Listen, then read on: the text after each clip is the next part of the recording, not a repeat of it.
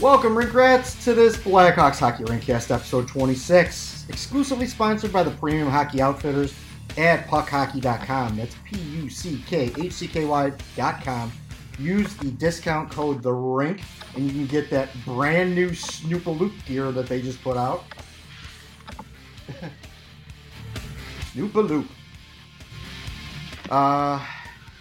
Today is Monday, June 2nd, 2018. I am Jeff Osborne, better known across the interwebs as Gatekeeper. I am joined here by not my good friend, co-host, and Philly grumpy old guy, John Jekyll, but two other rink writers that we were joined with last Rinkcast. First of all, we have our War Pigs reporter from Rockford, Mr. Mario Torbasi. Hello, my friend.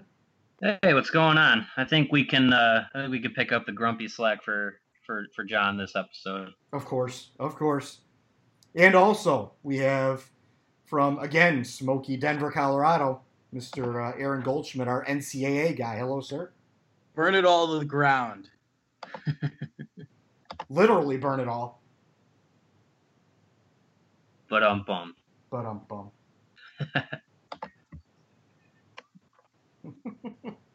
Put the team on Cam Ward's back. Oh, God. Well, they might have to.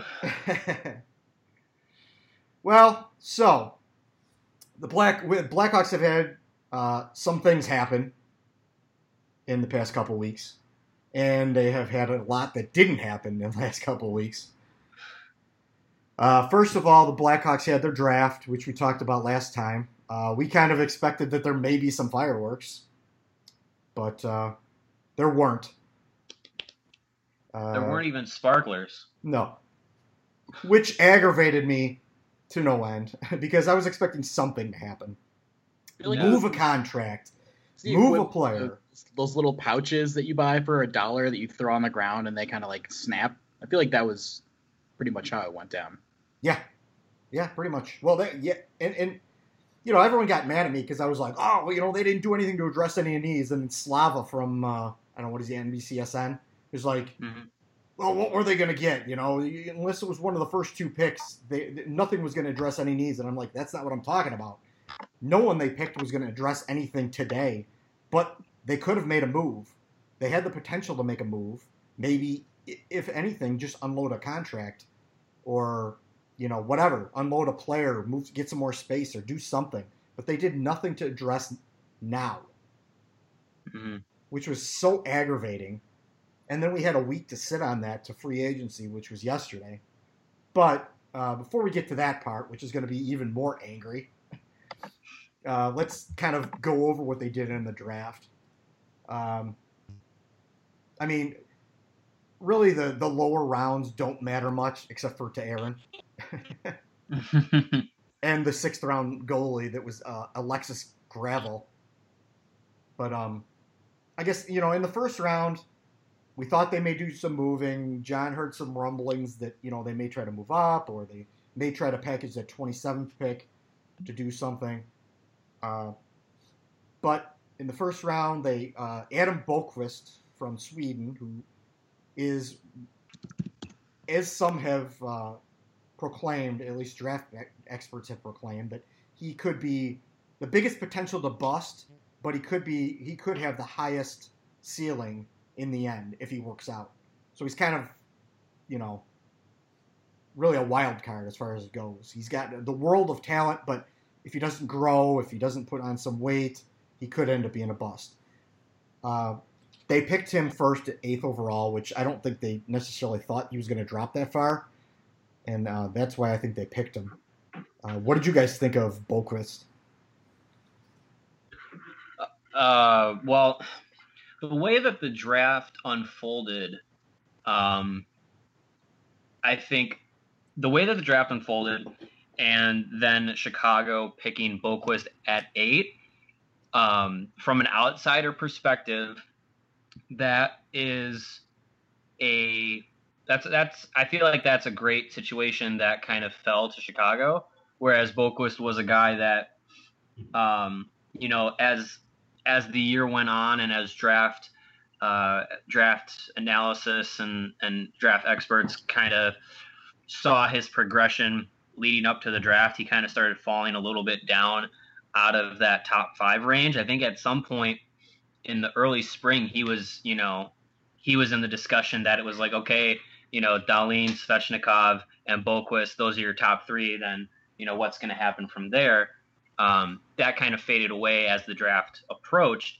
So with him falling to Chicago at 8, from an outside perspective, that's probably really good value and, could be looked at as a steal. My issue is the way the draft fell with Montreal taking Kakaniemi at 3 and then Arizona going way off the spectrum and getting Barrett Hayton at 5. That really opened up the draft for picks 6, 7, 8, which was Detroit, Vancouver, and Chicago. So here it comes, 8th pick overall, and you got Wahlstrom sitting there, you got Boqvist, you got Noah Dobson, you got Evan Bouchard, all right there. And everything that we heard for the Blackhawks leading up to, the draft was that they were very high on Oliver Wahlstrom. And I don't know about you guys, but I know as the draft, got closer and closer, reading more about these guys, watching more of their tape, I started to get on the train of like, you know what, if it is Wahlstrom at 8, I'll be very happy with that because he's the kind of dynamic scorer, or has the potential to be the kind of dynamic scorer that Chicago could really use, because they have Alex DeBrincat, who has a dynamic scoring ability, but I know Aaron, you've made mention of this before. Let's see what he's going to do in year 2 now that there's more tape on how to defend him and how to just not let him sneak into the slot and get a shot off. Obviously, Patrick Kane is a dynamic scorer. But other than that, you got Brandon Saad, who had a down year, Jonathan Toews, who needs to rebound. Bringing in a guy like Wahlstrom would give you that ability to have a guy that can just fire on net and have, a high-end caliber shot. And you guys know from discussions that we've had, I was really high on Evan Bouchard, defenseman out of London. A bigger body guy that's, maybe not a dynamic skater, but from what everyone says of his game, sees the game well, knows the game well, plays smart, and outside of Rasmus Dahlin was probably one of the most NHL-ready defensemen right out of the gate in the draft. So I figured at 8, if it's one of those two guys, or even Noah Dobson, who is, highly sought-after defensive prospect with a little bit of size and dynamic ability to his game, if it was one of those 3 guys, I would have been ecstatic. And I think you guys are on board too. It was probably going to be one of those 3. And then they go Boqvist, and it's like a little disappointing because they go with the youngest guy who's probably the furthest away from joining the league out of those 4, and the one that, like you said, Gate, was either the highest boom or bust ratio. Yeah. So you don't want to see them bust, whereas Bouchard, Dobson, Wahlstrom were all probably a year or less from the NHL. So that's long-winded for me, but that's how I felt about that first pick, and it was just I hate to say I'm disappointed with Adam Boqvist because he might end up being, a dynamic, game-changing defender for Chicago for the next 15 years. Who knows? But out of what I thought that what was available, a player that could, be plugged into the system for Chicago relatively quickly, I don't think that they got him at number 8. Aaron, you got any insight on what your opinion was? Yeah, I think Mario covered it pretty well. I just think that we read a little bit too much into our current situation. we give the front office and Bowman, a lot of grief about their decisions, but I think they saw this opportunity finishing, last in the division, getting the 8th overall pick. I thought they saw this opportunity as, you know what, we're going to get the best player available. And I think that was Adam Boqvist. And I said it last week. This is a Swedish defenseman. Stan Bowman loves that. This guy can skate. This is the system that is perfect for him. I'm just not surprised. I left last week saying they need to make this bold move and go grab Brady Tkachuk. They didn't do it. They could have, but they just didn't. And it just makes me convinced that, this could be Joel Quenneville's last year. It's going to be ugly again. And they're starting to build by making smart moves for the long term. And I think everyone needs to buckle up because it ain't going to be pretty, but this is the fastest way we get back to contending. And that's getting the best players available. So as disappointed as I am that we can't get better today, it was probably the smartest move that we could have made for the long term. Yeah, I mean, I was upset so much that they got Boqvist because, again, like, he has probably the highest potential, but he could also have the lowest potential, depending on how he because he's 17 years old, he's 5'10", 11, whatever you want to. He's 5'9". Okay, well they list him at 5'11", but that's why I was saying that, and he's 165 pounds. Granted, he could put on 20 pounds, at that age. He could grow 3 inches and put on 20 pounds. But we don't know this. No one knows this at this point in time. It's just a guess. It's a hope that could happen. Now you have 2 guys at least in Bouchard and Dobson who are like 6'3", could be these bulldozers that help clear out the net, but can also skate the puck and can also play on the power play, that have a lot of tools that the Blackhawks don't currently have in their system. That's where I was kind of upset.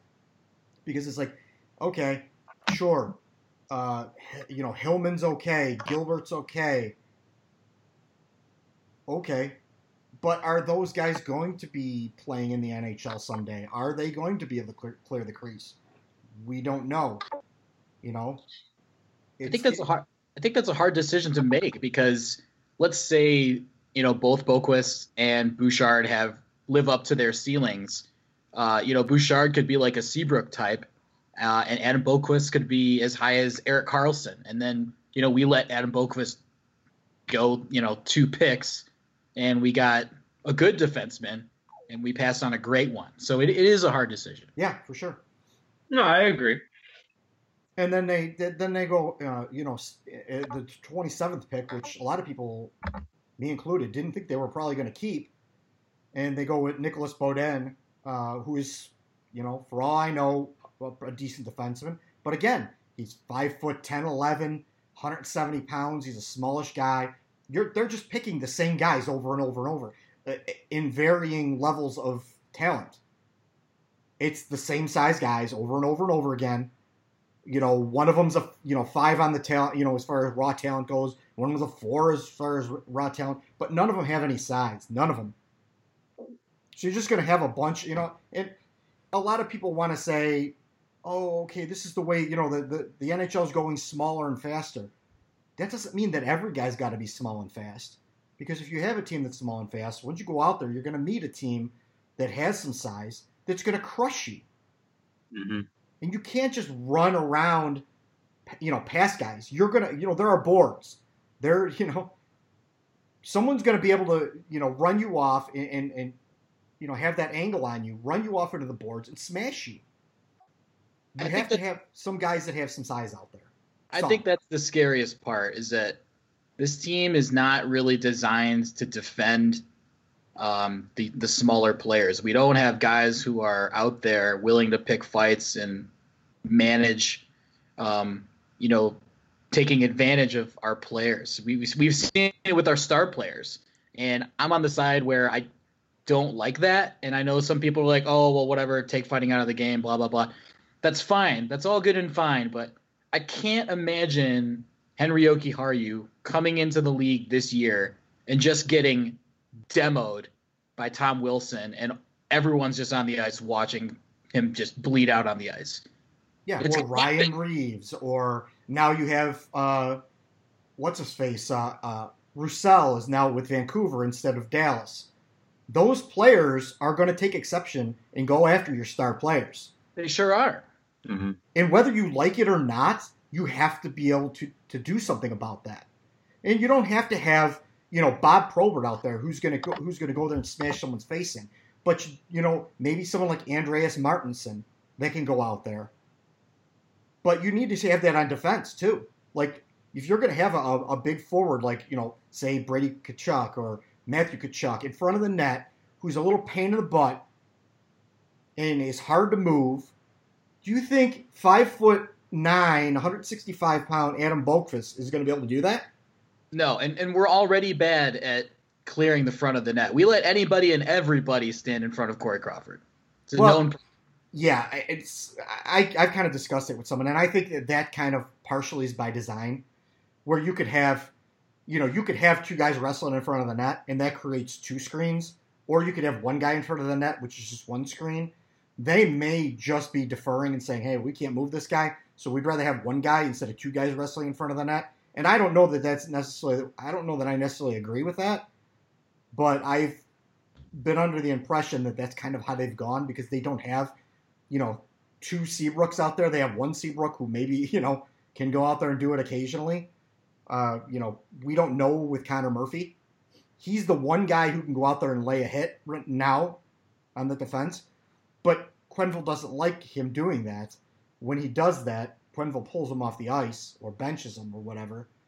So they're kind of limited on that back end. And yeah, you got Duncan Keith, who he can lay a hit, but now he's 35 going on almost 36, and you need him to play because of the way that the defensive group is laid out. He's still got to play 24, 25 minutes a night, and you can't have someone who's played as many NHL games as he has at the age that he's at, the minutes he's put on his legs and continuing to. That can't also be your guy that's like, okay, but you also have to be physical. And Brent Seabrook, like you said, from time to time can be physical. Connor Murphy is big. I don't think he's that physical, at least in front of the net. I've seen him just kind of get pushed around. And like you said, maybe that is by design by Quenneville, who knows. But, they bring in a guy. I don't want to jump too far ahead, but I'm just going to say they brought in Brandon Manning, who's a physical stay-at-home type defenseman. So they kind of address it, but at what cost are you addressing having more physicality in your back end rather than having someone who can maybe do a little bit more? Right. And I'm not against, bringing in some smaller, fast guys. That's fine. No, but they've been doing a ton of that. Yeah, I mean, look at I'm just looking at the lineup here, and I'm just looking at Hinostroza and Kane and Schmaltz and Kampf and Sakura and now Anthony Lewis, Chris Kunitz, Matthew Highmore. Looking at these guys, and I'm just like, they're small. Like our big physical forwards are Artem Anisimov, John Hayden, and Andreas Martinson. Like those are the big guys that are going to be in the forwards group that can be a little bit physical. And Anisimov is physical in that he's just a big body. Like he doesn't play a physical game. He's just big. 100%. Yeah. So I know people are. I see sometimes people on Twitter are down about John Hayden and he landed one punch one time, so that's why people want him to play. Like, no, that's not true. He has the ability to be physical and throw hands when necessary, but that's not his sole game. Like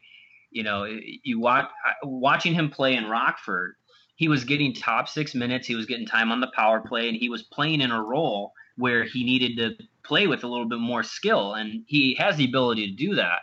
I just think when he first got into Chicago, they thought, young, big physical guy. Let's just get him out there to lay hits and drop the gloves. Like that's not how you use a player like that. Like he has the ability to put up some points. So he's an option. Andreas Martinson's coming back. He's also an option to be physical up front. But it's like, a guy who can be physical and put up points. That would be pretty nice to have. And Brady Tkachuk would have been great, but he was just kind of out of their realm in the draft. So, yeah, I think with the Hayden thing, I think, that really his physical game, as far as, punching and all that, wasn't really his game, in college and stuff. I think that when he came out, because of his size, they're like, hey, we don't have a whole lot of size, so we're going to need you to, muck it up a little more than you normally would have. Right, yeah. And that's my impression on that whole situation. Yeah, definitely. So, I like John Hayden, and I still think he has, potential to do something. Maybe even fill in, middle six, power forward, because that's all they've got as far as power forwards go. And it's rough to say, because if you line them up against Brady Tkachuk or any of the, traditional power forwards, or even like Wayne Simmons or anyone like that, like he doesn't really stack up as far as a power forward goes. He's kind of, maybe on the smaller side of power forwards, but that's all they have. Yeah, what frustrates me the most is looking at this lineup. I still see a third line that's supposed to be a checking line that's just a top six overflow line. Oh, for sure. Artem Anisimov, Hinostroza. They're just putting these guys on the third line. They're not good at defense. They're not forechecking. They don't do the job of the third line. And we've had previous teams, guys like Stahlberg, Michael Frolik, guys that chip and chase, get it deep, do the dirty work. These guys aren't those guys. David Boland. Any of those guys. Just get your hands dirty and put us in a good position where we can put our top guys out. We don't do that. Yeah, when you had a third line of like Brian Bickle and David Boland, like those guys were going to go in there and dig in the corners and play those defensive roles. Look what they did in the Cup. They put them out there late in that game, and they did that 17 seconds thing. That is like prototypical, like how you want your third line. They can go in there and they can dig and they can also score. The Blackhawks don't have that right now. We don't have that. We don't have two-way defensive-minded forwards who can finish checks. And that's not even a knock on Vinny Hinostroza. He just doesn't fit there.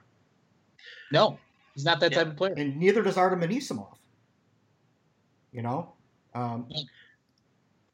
It's rough. It's rough to look at. And then, you don't have much to even. We're going to talk about, the free agents later, but where's Kunitz going to play? Are they going to play him in the top six at 38 years old? No, they can't. They can't. Kunitz was on a Lightning team that was a super team, and he was getting 12 minutes a night. Yeah. And you can't bring a guy who's at that stage of his career and come in and be like, hey, you want to be our number 2 left wing? We did with Patrick Sharp. They did it with Andrew Brunette, too. Yeah, if you loved Patrick Sharp last year, boy, are you going to love Chris Kunitz this year. And Andrew Brunette in 2011. That's the same thing, man. Yeah. They bring some guy in there who's past his prime, who's trying to squeeze one last year out of his career, and we'll waste $1 million. It only costs $1 million. Yeah, but it's a roster spot. It's a roster spot, and it's a contract in the system, which I brought this up earlier. You can the Blackhawks are at 48 contracts, and you can only have 50 player contracts. Now, if Boqvist goes back to Sweden, or if he plays in the juniors, that contract doesn't count against the contracts, and it goes down to 47, I believe. Mm-hmm. But as far as the NHL goes, if you look at the list of the teams and how many player contracts they have, the Blackhawks are by far They have the most amount of player contracts. The next was like 42 contracts. Yeah. So Blackhawk can only, if Boqvist goes back to Sweden or goes to the OHL or whatever, however that works out, they can only sign 2 to 3 players tops if they were going to sign anyone at all. And they may not, they may want to leave that leeway because sometimes during the season you get like Tyler Sekura contracts where they want to sign a guy that's on an AHL deal or whatever. They want to leave a little bit of room to be able to sign a guy if they need him. Yeah, they did the same thing with Darren Radish and Lucas Carlson. At these guys that they bring in towards the back half of the year, they give them NHL deals because they see them moving forward. They have no wiggle room to do that. Yeah, so I don't want to get too far into the free agent thing, but we're kind of talking about the draft, so let's wrap up the kind of draft a little bit. And sure. They didn't have a second round pick, so the third round they got 2 picks. One was a center, another small center from the U.S. developmental program, Jake Wise, and then they got a right wing, another small right wing from Sweden or whatever. Actually, this is Finland, Nicholas Norgren. And these guys all project as they got all the talent in the world. Their size is just their downfall is their size.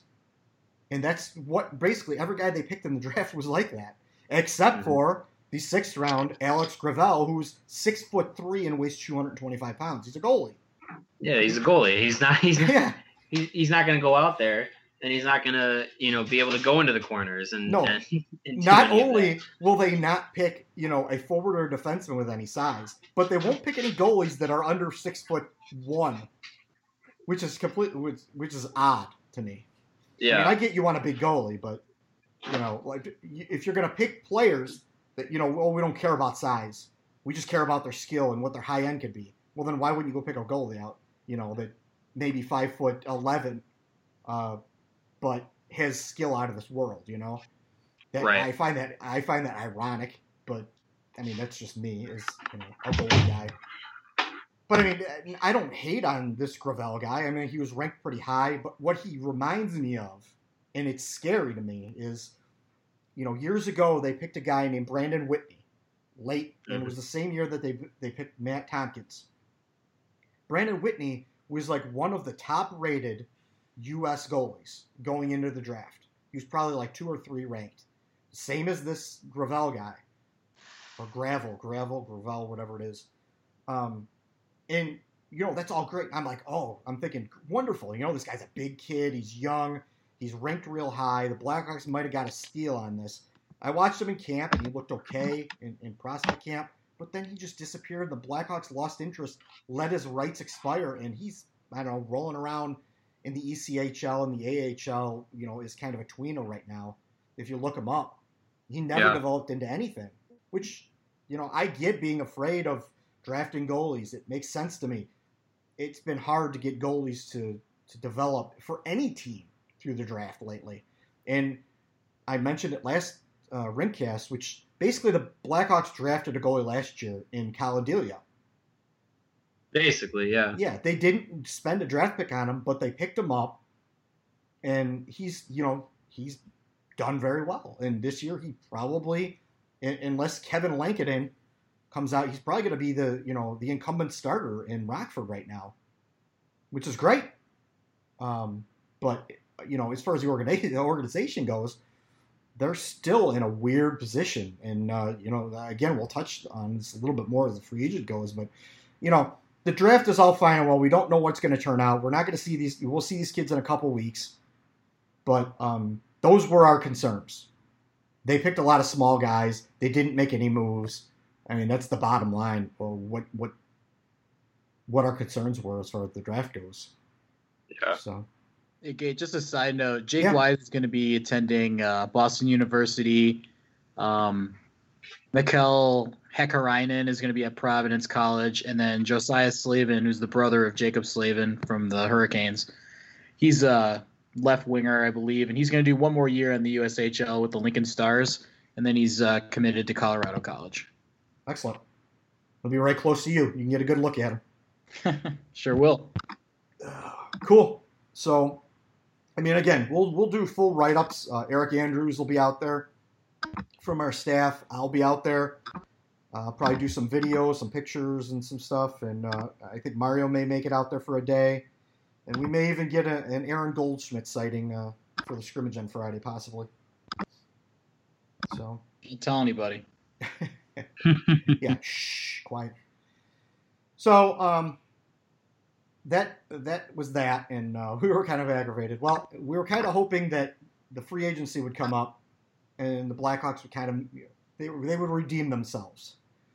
Stan Bowman would come out and make a deal, maybe unload some salary, maybe pick up a player. Who knows? But there was a lot of talk about a lot of that stuff happening.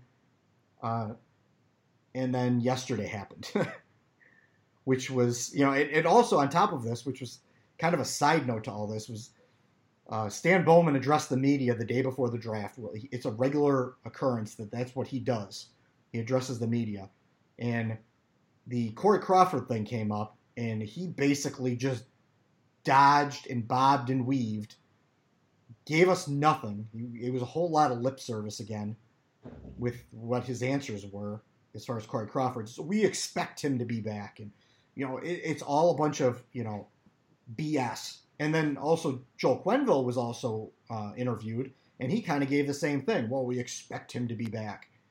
Nothing's, the funny part about when Joel Quenneville spoke was that he said he expects to, there's no update. He's gotten no update on it, but he expects Crawford to be there for, game one, and that they expect him to come out and start on-ice training soon, which to me, and unless I'm, speaking out of turn here, means that Corey Crawford still has not seen the ice since mid-January. We're now in, the beginning of July. He has not seen the ice in 6 months. And you expect Corey Crawford to be ready for camp after not being on the ice for 6 months. Be ready to start game one. I'm sorry, I don't buy that. I've been going on all week about this. I predict that Corey Crawford will not be ready for game one for the Blackhawks. I'm going on record saying that, and I'm going to stand by it until something shows me otherwise. There's nothing that tells me that Corey Crawford's going to be ready to go for game one. Yeah, I'm in the same boat. I'm mentally prepared to, finally hear Quenneville or Bowman, or if they release a statement or whatever it's going to be that says, Corey Crawford's not going to be healthy to start the season as we expected, blah, blah, blah, whatever it's going to be. That indication came to me when they gave Cam Ward $3 million for 1 year and a full no trade clause for that 1 year contract. Yeah. Like what is that about? On a 1 year deal to give someone a full no trade clause? I mean, correct me if I'm wrong, but I don't think I've ever seen anything like that where a 1 year deal gets a no trade clause. Well, Patrick Sharp got it. I guess, yeah. I mean, it's just, I don't know. That just screamed to me that they were fully invested in Cam Ward being here the entire year and playing a predominant role. Now I'm with you, Gate. It'll be very. You remember when Crawford popped up in middle of March, and he was just. It was an illusion. Like he showed up. He was in the locker room. He was in the basement of the UC for prior to one a game, and the NBC Sports Chicago cameras caught him for like 15 seconds, and I think he talked for a minute or two to reporters.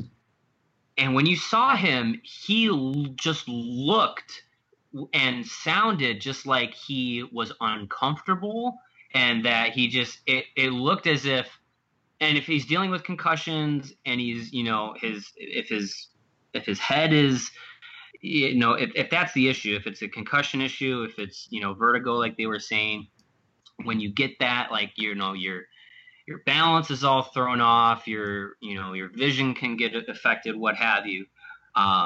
And I remember watching that and listening to him and thinking like he just looks like physically uncomfortable being there. And I don't know if it was just being there and talking to people, or if it was like physically he wasn't feeling right. I'm very interested to see, because they say he's going to be at the convention. I'm very interested to see if he's that Corey Crawford, or if he's more of a version of himself at the convention. And I mean, take what you want out of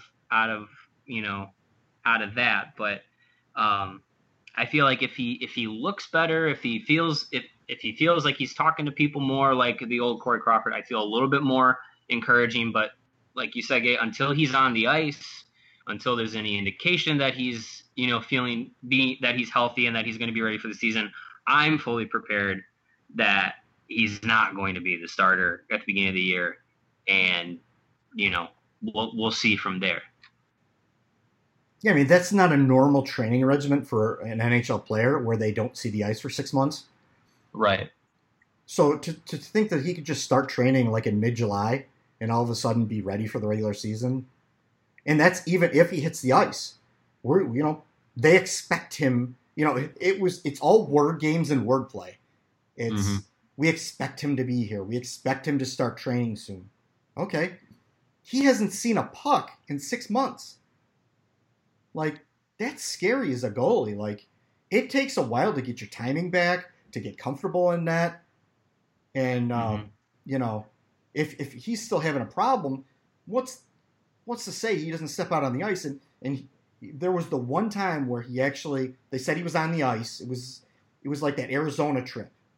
Like, they said he was out on the ice, and he took the flight to Arizona, and we didn't see or hear from him after that. Remember that? Yeah. And someone, I don't remember who it was. It may have been from someone from like somewhere. Actually spoke with him on the plane. I think it was maybe someone from one of the beat writers or someone from the Score 670 or someone like that. Saw him on the plane and spoke with him and said, like, he does not look right. And again, after he hit the ice, that one time he had a setback and never saw the ice again. There's nothing to say that, he doesn't strap on the skates, step out on the ice, and has a setback again, really. This is a very, very touchy situation at this point in time, and we're just going by what we're being fed as far as it being, vertigo, concussion symptoms, or any kind of symptoms related to post-concussion syndrome or anything like that. We're just going by what we're fed as far as that goes. Mm-hmm. And, it's a day-to-day thing. So, them bringing in Cam Ward, I think was more of our contingency is Cam Ward and Anton Forsberg going into game one, which I don't think is any, it's not a whole lot better, but it's better than JF Berube and Anton Forsberg, I guess. Yeah. You feel a little bit more confident with Ward and Forsberg than Berube and Forsberg, or Forsberg and Delia, but yeah, it's all up in the air still. Yeah. So, well, they signed Cam Ward, like we talked about, and that's been kind of pretty much announced for like a week. There was nothing surprising about that. It was just the numbers that were announced that kind of surprised, because it was originally announced it was going to be like $2.25 million or $2.5 million, and then it ended up being an extra $500,000 to $3 million. And I think that was Ward's agent kind of squeezing it out of Bowman that you're in a tough situation, you need a goalie, and no one else is coming here. So, give us the extra $500,000 and no trade, and you can count on us coming here. Right. And even Ward said, like, I plan on being here to support Corey Crawford. Like, just these weird interviews and weird ways that things are being worded. Even if you go back to what Kane and Taves were saying, he's going to do what he can to come back. Like, okay. It's a weird, everything's been worded very oddly. And it could be just people talking, it could be people looking into words and just people not being able to put the correct words together. But I don't think that all these things lined up together and the way they sound, I think there's a reason that they sound that way, because there's something behind this that they're not, releasing to the public. So. Yeah. And yeah. I said it. I said it on the pre-draft podcast, and I still stick by it.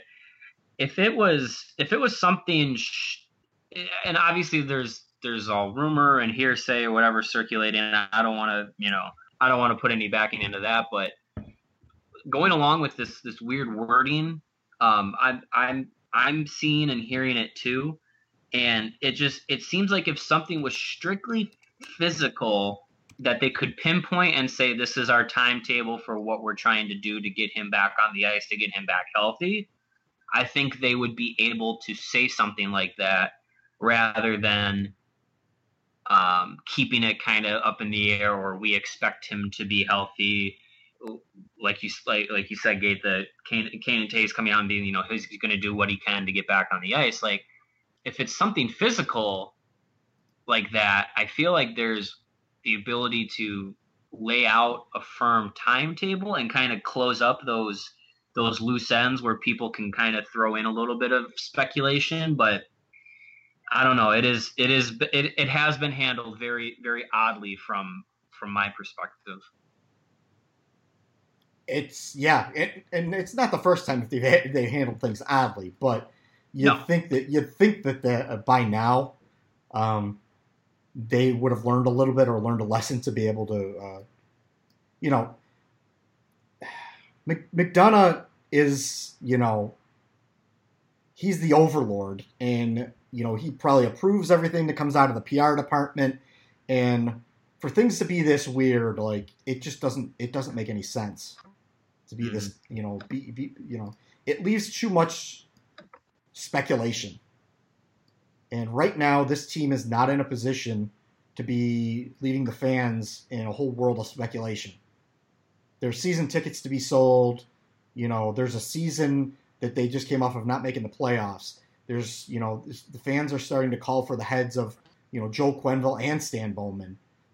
They're starting to question the captain. They're starting to question everything. And if they want to put the brakes on this, they need to start, fashioning some kind of PR move to be able to calm people the hell down. And this is not the way to do it. Yeah. By leaving, these weird innuendos and stuff. You're just creating more problems. You really are. So, well, we talked about the goalie situation. We expected the whole free agency thing for them to come out and kind of make some kind of a splash, make an offer to someone, bring in a player that's going to, that they could bring out to the convention, trot out to the people to kind of make everyone feel a little bit better, a little more at ease. And they go out in the first hour of free agency, announce Cam Ward, announce 38-year-old Chris Kunitz, who we talked about earlier, who's now basically Andrew Brunette or, Patrick Sharp, and Brandon Manning. Now, of these three, I'm okay with Cam Ward. He's okay as a backup. That's fine. I'm cool with that. It's a little bit much on the money side.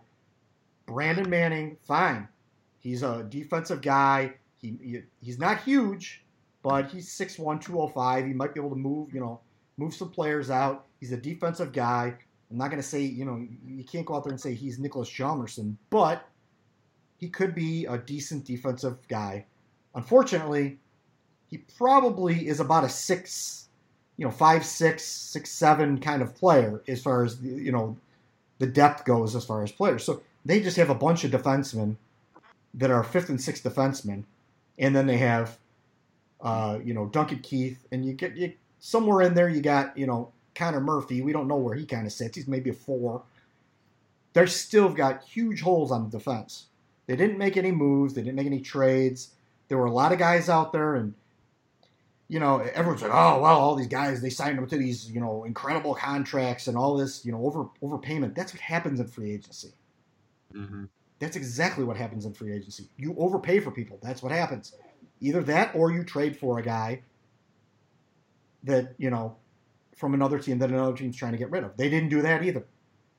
And They could have went out there, and there were plenty of defensemen they could have picked up, and they didn't.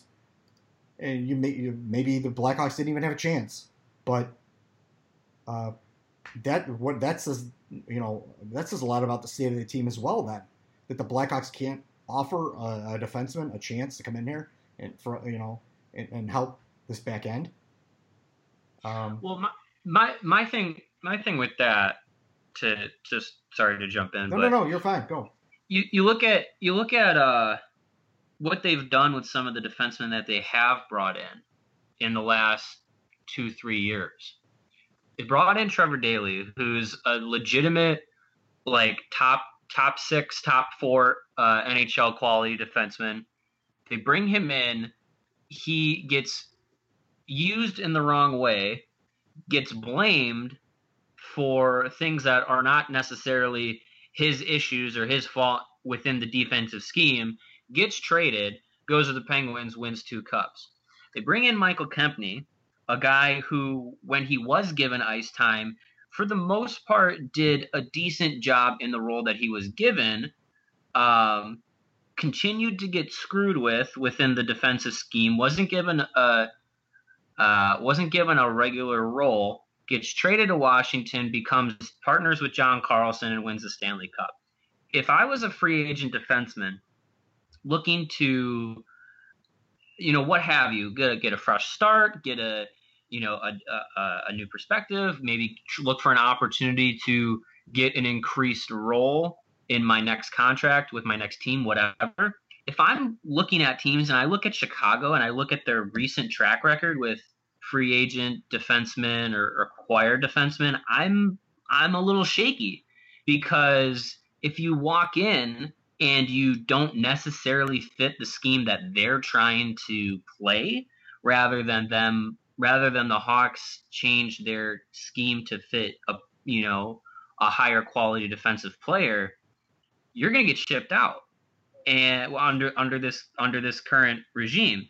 And if I'm a free agent defenseman, it's like, well, I don't want to sign a contract and have to be looking over my shoulder that if I don't play to their scheme, I'm going to get shipped out.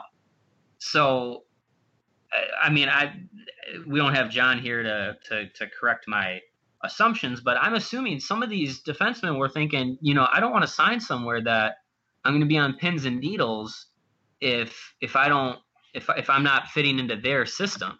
I want to sign somewhere where I'm going to have the opportunity to, fit into a system that also fits my game. So, maybe they reached out to a number of defensive players, and they just had to kind of go down the pecking order and go from, Ian Cole, well, okay, maybe John Moore, well, okay, maybe Calvin DeHaan, and then they just pecking order got down to Brandon Manning, and it ended up being, this is who we'll get. So I don't know. I just, from my perspective, I look at that and I wonder if that maybe played an issue in their strategy for trying to sign someone on the defensive end. Because like you said, Gabe, Manning is a solid 6 option, 5, 6, 7 option on defense. But the problem is Chicago has like 6 of those guys. Yeah. To create a defensive core. So I don't know. It's frustrating. Nothing that they've done in the draft and in free agency currently addresses any of their needs or holes in the short term, in my perspective. Yeah, and to coin a phrase that our boy Double J created the other day, the Blackhawks are in a silent rebuild. That's what it looks like, man. They're rebuilding. They're just not telling people, because to go out there and get some low money free agents, not go out there and get the big fish when you need it and you have holes that need to be filled. That's rebuilding. I mean, you're going out there, you're stocking up on draft picks, you're trying to pick high end draft picks, and you're trying not to spend too much money and sign these long contracts, like for maybe James Van Riemsdyk. They're not signing him for 5 years. They're not signing anyone for anything more than a year or two. That's a rebuild, man. Mm-hmm. They're looking how to move like a Brent Seabrook or get that Hossa money off, but they're not they're not committing long term to anyone that's on the market right now. That's kind of a rebuild. So I don't know, Aaron, you there? Yeah, guys. I just had to get my soapbox. I'm about to get up. All right. Talk to us, my man. Talk to us. Let me start with Corey Crawford. Corey Crawford doesn't matter. He doesn't fix this team. I'm with you guys. 6 months not on the ice.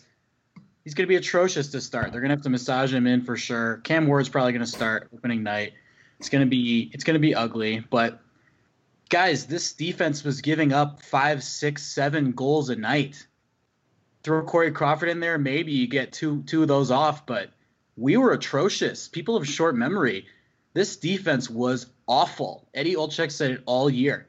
If they don't fix the back end, you got problems. They had an opportunity. The last 3 years have been busts. This is supposed to be a premier franchise in the league. You get swept in the first round. You get knocked out by the Blues. And, you don't even make the playoffs last year. Where are you going? You're trending down. You could have done something about it. You could have done something with Joel Quenneville. You could have just replaced him. That could have sparked the team. Look what it did for the Penguins. You could have changed out Stan Bowman at GM, but you decided status quo. Guys, these front office guys, Stan Bowman has been in the league for 10 years. He did things 7 years ago that franchises still remember. No, we have to remember this.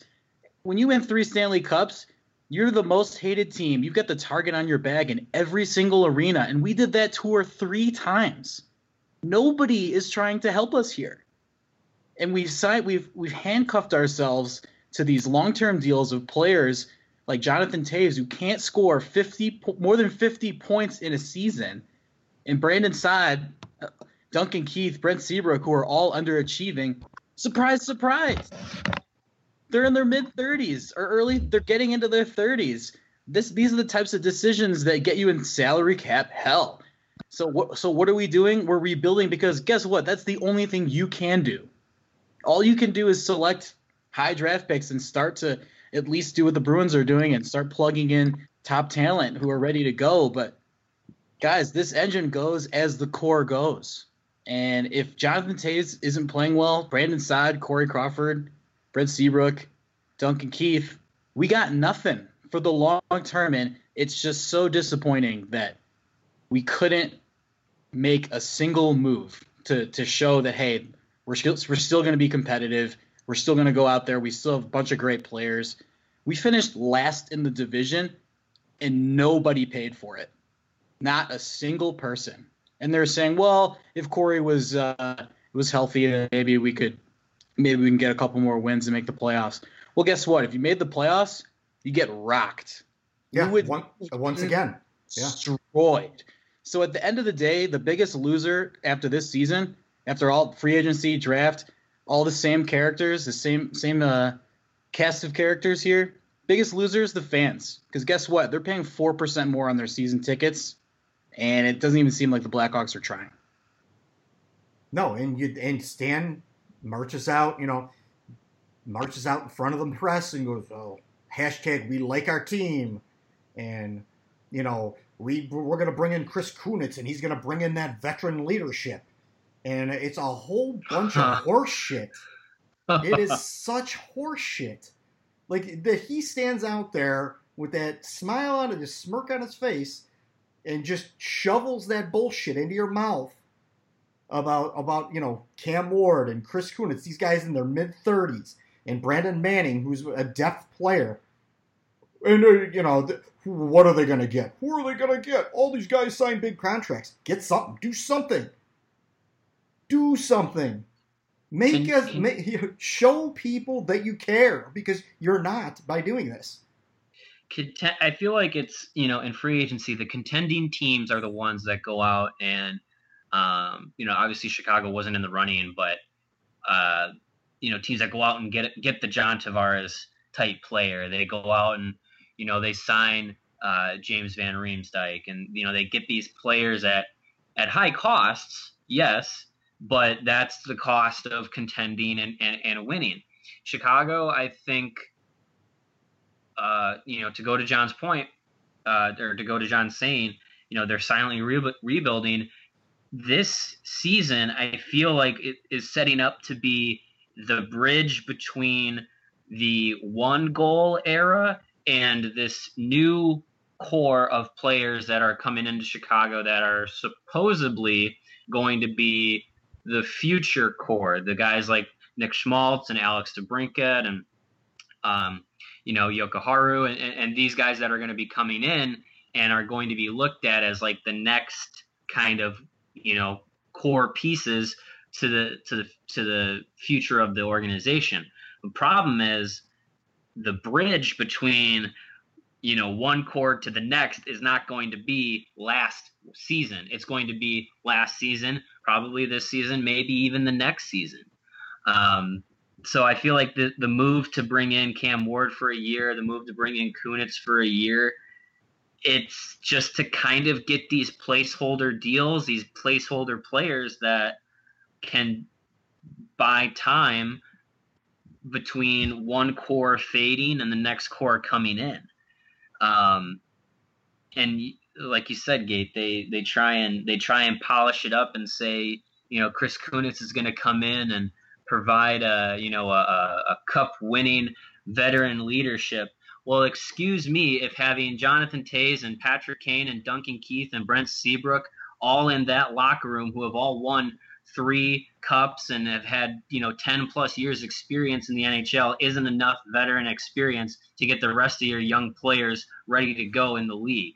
Excuse me if you need a 4-time Stanley Cup winner in Chris Kunitz to play on your fourth line for a year and give you 20 points and take up a roster spot from a guy who's 22 that might be able to step in and play right away or develop or what have you. It drove me nuts it drives me crazy that Chicago is pushing that Chris Kunitz is this veteran presence that was missing from the locker room. Like that baffles me because they have this whole core is multi-time Stanley Cup champions. What player coming into this locker room is not going to look at Jonathan Toews, even though he's just turning 30, Patrick Kane, even though he's just turning 30, looking at these guys and saying these are not quality NHL veterans and leaders that I can learn from. They've had 10 years in the league. They've won 3 cups. These are the guys that are your veteran leadership presence. You don't need a near 40-year-old guy to come in and be that. That makes no sense. No. And I can only rationalize it in my mind that it is this sort of bridge season or 2 seasons or whatever between this group that won 3 cups and the next group, which they still have to sign. They still have to figure out a way to pay Alex DeBrincat his next deal and Nick Schmaltz's next deal and figure out how they're going to be part of this group. But that's the group that they're going to push into that next core of the future of the organization. So and I know, Aaron, you wrote about it. Nick Schmaltz, if he has another season like he did, last year, he's going to not be cheap, and if he's smart, should know his value, especially in the way that the market is going for second and third line option centers. And if that's what he sees himself as, he's going to be asking for $5 and $6 million. Are the Hawks going to be able to afford that? I don't know. Yeah, and when you speak about the old core versus the new core, Alex DeBrincat and Nick Schmaltz are not Jonathan Toews and Patrick Kane. They're not going to be, probably ever. Currently. Like, you're taking a step down. You're actually creating a core of lesser individuals, which is scary. Yeah. Let me make a really scary comparison for you guys. Take a look at our old friends, the Detroit Red Wings. You had expiring contracts like Pavel Datsyuk, Zetterberg still on the books, Holmstrom.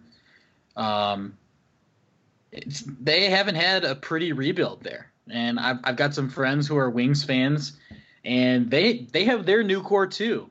Glendening and Tatar, and well, he's not there anymore, but they've been trying to get back to that status, and they've been in mediocre land for a long time. Like Dylan Larkin and all those guys. Yeah, it's not an easy place to be. Andreas Athanasiou. I mean, that you're exactly right. This is very close to what that is with them. You got Dylan Larkin, who could or could be, on that next threshold of being a good, really good player, but he's not. I don't know that he's a league star like Patrick Kane. Same with Alex DeBrincat. He's going to be on that threshold. Like, he's going to score a lot of goals. He's going to get some points.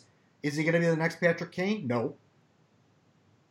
Same with, Nick Schmaltz. Like, is he going to be really good second, third line center? Maybe he's going to have to play first center here at some point in time. But he's going to be the next Jonathan Toews in his prime. No, probably not. And I think a good question to address is how many years will Patrick Kane want to be on the last place Chicago Blackhawks for? I mean, I know he has a no trade and he's comfortable in Chicago, but this guy's a competitor. He loves the game of hockey. I mean, he wants to be on – his nickname is Showtime. He wants to be on the big stage. That's why he was bum slaying in the World. That's right. And if we don't finish, in the playoffs next year, what is he thinking? He's like, maybe I got 3-4 more years of high-level hockey. I mean, he might play till he's 40. Who knows? He's in great shape, and he avoids a lot of hits. But this guy doesn't want to be sitting on the couch in June. No, while they trot Chris Kunitz out and say, this is, our next leader. Yeah.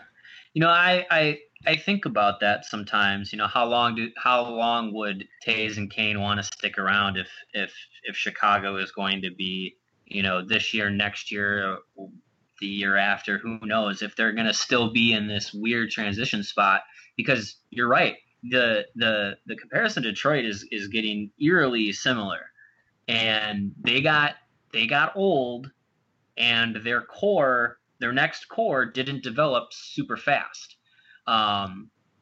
It did well for their minor league system. They won the Calder Cup, but the end all be all is what you do in the NHL. So it's taken them some time, and the core pieces that they've wanted to be the next future, they're kind of on that cusp of like going to be solid players, but are they those franchise changers? Who knows? And I think about that, like the Patrick Kane, like how long will he want to be here? I mean, if Buffalo ever figures it out, and hopefully, Jack Eichel can develop into the superstar that he was supposed to be, and maybe Rasmus Dahlin ends up being the franchise changer in 2, 3, maybe 4 years, maybe who knows what the franchises will look like. But maybe there's a deal where Patrick Kane goes to Buffalo and they contend, and he goes to his hometown, and who knows? Maybe there's a storyline there. I'm getting way too far ahead of myself, but if Chicago is not going to get back to the Cup contender status, you got to think that at some point it's more than just I'm making $10.5 million. I'm happy. Like you said, these guys are pro athletes. They want to compete. They want to win. Yeah, he could make $10.5 million for another franchise that's competing by getting contract traded. Let me read you the Detroit Red Wings first round picks since Dylan Larkin. So Dylan Larkin was 15 in 2014. In 2015 they had 19. 2016 20. 2017 9. 2018 6. So they're getting worse and picking higher. Sounds like very similar to the Hawks. I mean, I know the Hawks have picked in the late 20s because they've been successful, but mediocre land, if you're not – I know it's not the NBA where if you don't pick top 3, you're not getting bupkis, but you probably need to be in the top 10 to get a solid player. And I don't know. I think this talk about drafting elite players, In the NHL, you have to win the lottery to get elite players, and we're evidence of that, aren't we? Yeah. Well, yeah, I would agree with that. I mean, the Chicago over the last, since 2008, 2009, it's hard when your first round pick is in the, mid to late 20s and into the 30s to get dynamic players. You're kind of at that point drafting and developing most of your guys. Obviously, sometimes you'll hit on players like a Nick Schmaltz at 20, Ryan Hartman at 30, Teuvo Teravainen at 18. Those guys all worked out in some way, shape, or form with Chicago. Hartman obviously worked out better in the trade that they made for him, but you look at some of these. You look at some of these picks as you go back. Teuvo, they hit on, but they had to trade him away. Mark McNeil, miss. Philip Deneau, as a first round pick, kind of a miss, but he's a quality player in the league, and they traded him away. Kevin Hayes never played in a Blackhawks uniform. A lot of these top end picks that they're picking in the mid to late 20s, some of them have hit, but none of them are still with the team. Looking back, Dylan Olsen, that was a miss. And it's just when you're picking these high end players or high end prospects as they're projected to be, you got to be able to hit, and you have to be able to get the most out of them. And they haven't done that other than Nick Schmaltz. They didn't have a first round pick in 2015. The first guy they picked was Graham Knott. Oh. I mean, he's a guy who scored, what was it? I think it was 9 points in a full AHL season this last year and did not play on the playoff roster. He played in 70 games, had 4 goals, and just maybe 10 points, 10 points. I mean, he's 21 years old. He's been playing on Rockford for 2 years. He should be, if he's a quality, prospect, he should be doing well more than that. So that's another miss.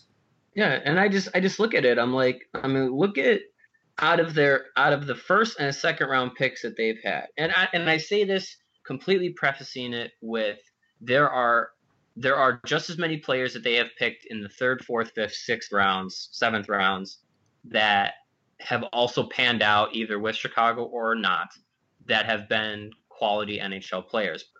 Andrew Shaw was a 5th round pick. Dylan Sakura, when they first picked him, was in the 6th round. Just Vincent Estroza, 6th round pick. These are guys that have the ability to play in the NHL.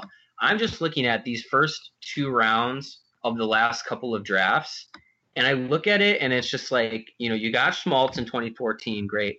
You got Graham Knott in 2015. You got DeBrincat, Chad Chris, and Artur Kayumov in 2016, all in the 2nd round.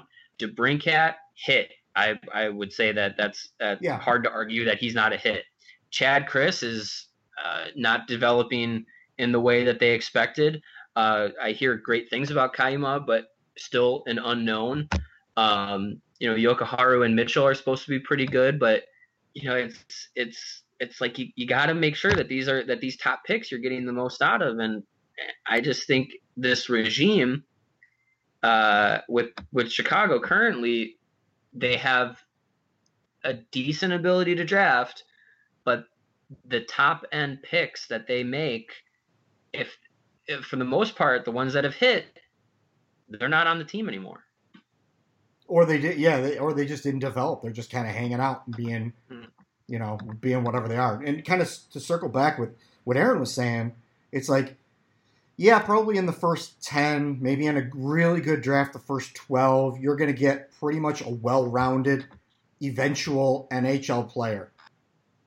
Then after that, you're going to draft a player who may make it to the NHL, but is going to have a hole in their game somewhere, whether it's physicality, they're not going to be well-rounded. They're going to have something that's going to need to be developed, or you're going to have to be able to accept, like Alex DeBrincat, his size. Like, can you accept that he's only 5'7" or 5'6" or whatever? Right now, they can. Is it going to show up? Is it going to show up as a problem later down the road? It might, but you got to learn to say, well, we're going to have to accept that and take that chance. Same with kind of Schmaltz with not being as physical. If he was if he was more physical and stuff, he probably would have been picked higher in the draft. Mm-hmm. You're going to miss, one of those top end skills are going to be missing in anything past the top 10 or dozen picks. So that's kind of where the Blackhawks are with that. And sometimes they haven't even been close. Yeah. With, like you said, a long time ago with Dylan Olsen and Graham Knott and players like that, like they've completely whiffed on those guys. So I don't know. I mean, we're not happy about this free agency thing. It's just kind of a sign that they're going to sit there on their hands and hope that they get lucky this season, which doesn't, sure, that could look all good and well during the regular season if they make the playoffs, but once they hit the playoffs, they're not going to be able to do anything with this roster as it's constructed. Yeah, and I just, we mentioned it before. Aaron was talking about it. Corey Crawford doesn't maybe change the complexion of this team a little bit last year. I mean, he for all his efforts last year, let's say he stays healthy the rest of the year, he keeps the team alive, but it's life support, and it's maybe they don't finish last in the division, but even with Crawford playing at the level he did last year, I still don't think it would have been enough to overcome what that team was. And maybe they smell the playoffs, but I still don't. I don't think that they get in if Crawford was healthy all year. I think eventually the play out in front of him was going to catch up with what he was able to do in the crease. And this year, if he is the old Corey Crawford, I still think with the way this roster is made up, the way I look at it, unless I'm missing something, this is still a smell the playoff team, but probably won't make it. Yeah. I think we're all in agreement on that. And, that's a big if. That's if Corey Crawford can come back. If he doesn't come back, this could be ugly. It'll be another lottery year. Yeah, this is going to be like early 2000s Blackhawks is what it's going to look like. Only you're going to have Jonathan Toews and Patrick Kane out there pulling their hair out. Right. So, well, I think. Yeah. No, go ahead. Well, I was just gonna say it's going to be one of the this stretch is going to be one of the most interesting, I think, in this era of the team, because post 04-05 lockout, there were some still some tough years, but you got Jonathan Toews in the 06 draft, and he was promising prospect. You knew he was gonna be something special. You get Patrick Kane in the 07 draft, and there was a future, there was a direction, there was a lot of excitement, and then they I don't have to go into it because everyone knows what snowballed from there. In this spot that the Hawks are in right now, they might be going into another transition where it's like you're going to have to get some young, prosperous talent into the system, and you're going to have a promising future, a promising direction. And I think right now they're kind of trying to do that, but they're not. The promising direction isn't there. It's not. I don't look at this team 2 and 3 years ahead of time and feel confident I know what's going to come. Like, with the Schmaltz and DeBrincat contract situations moving forward, Dylan Sakura's development, currently what the defense looks like is is promising with Yokoharu and Mitchell and, maybe Boquist too. That's got a little bit of more promise in my perspective, but it just seems like the direction of the team is still foggy. It's still murky. And throw on top of that, you have a head coach and a general manager who, for those of us, in the realm of the know that we are, their futures also look kind of foggy and murky. We don't know if Quenneville and or Bowman will finish the year with Chicago this next season. So it's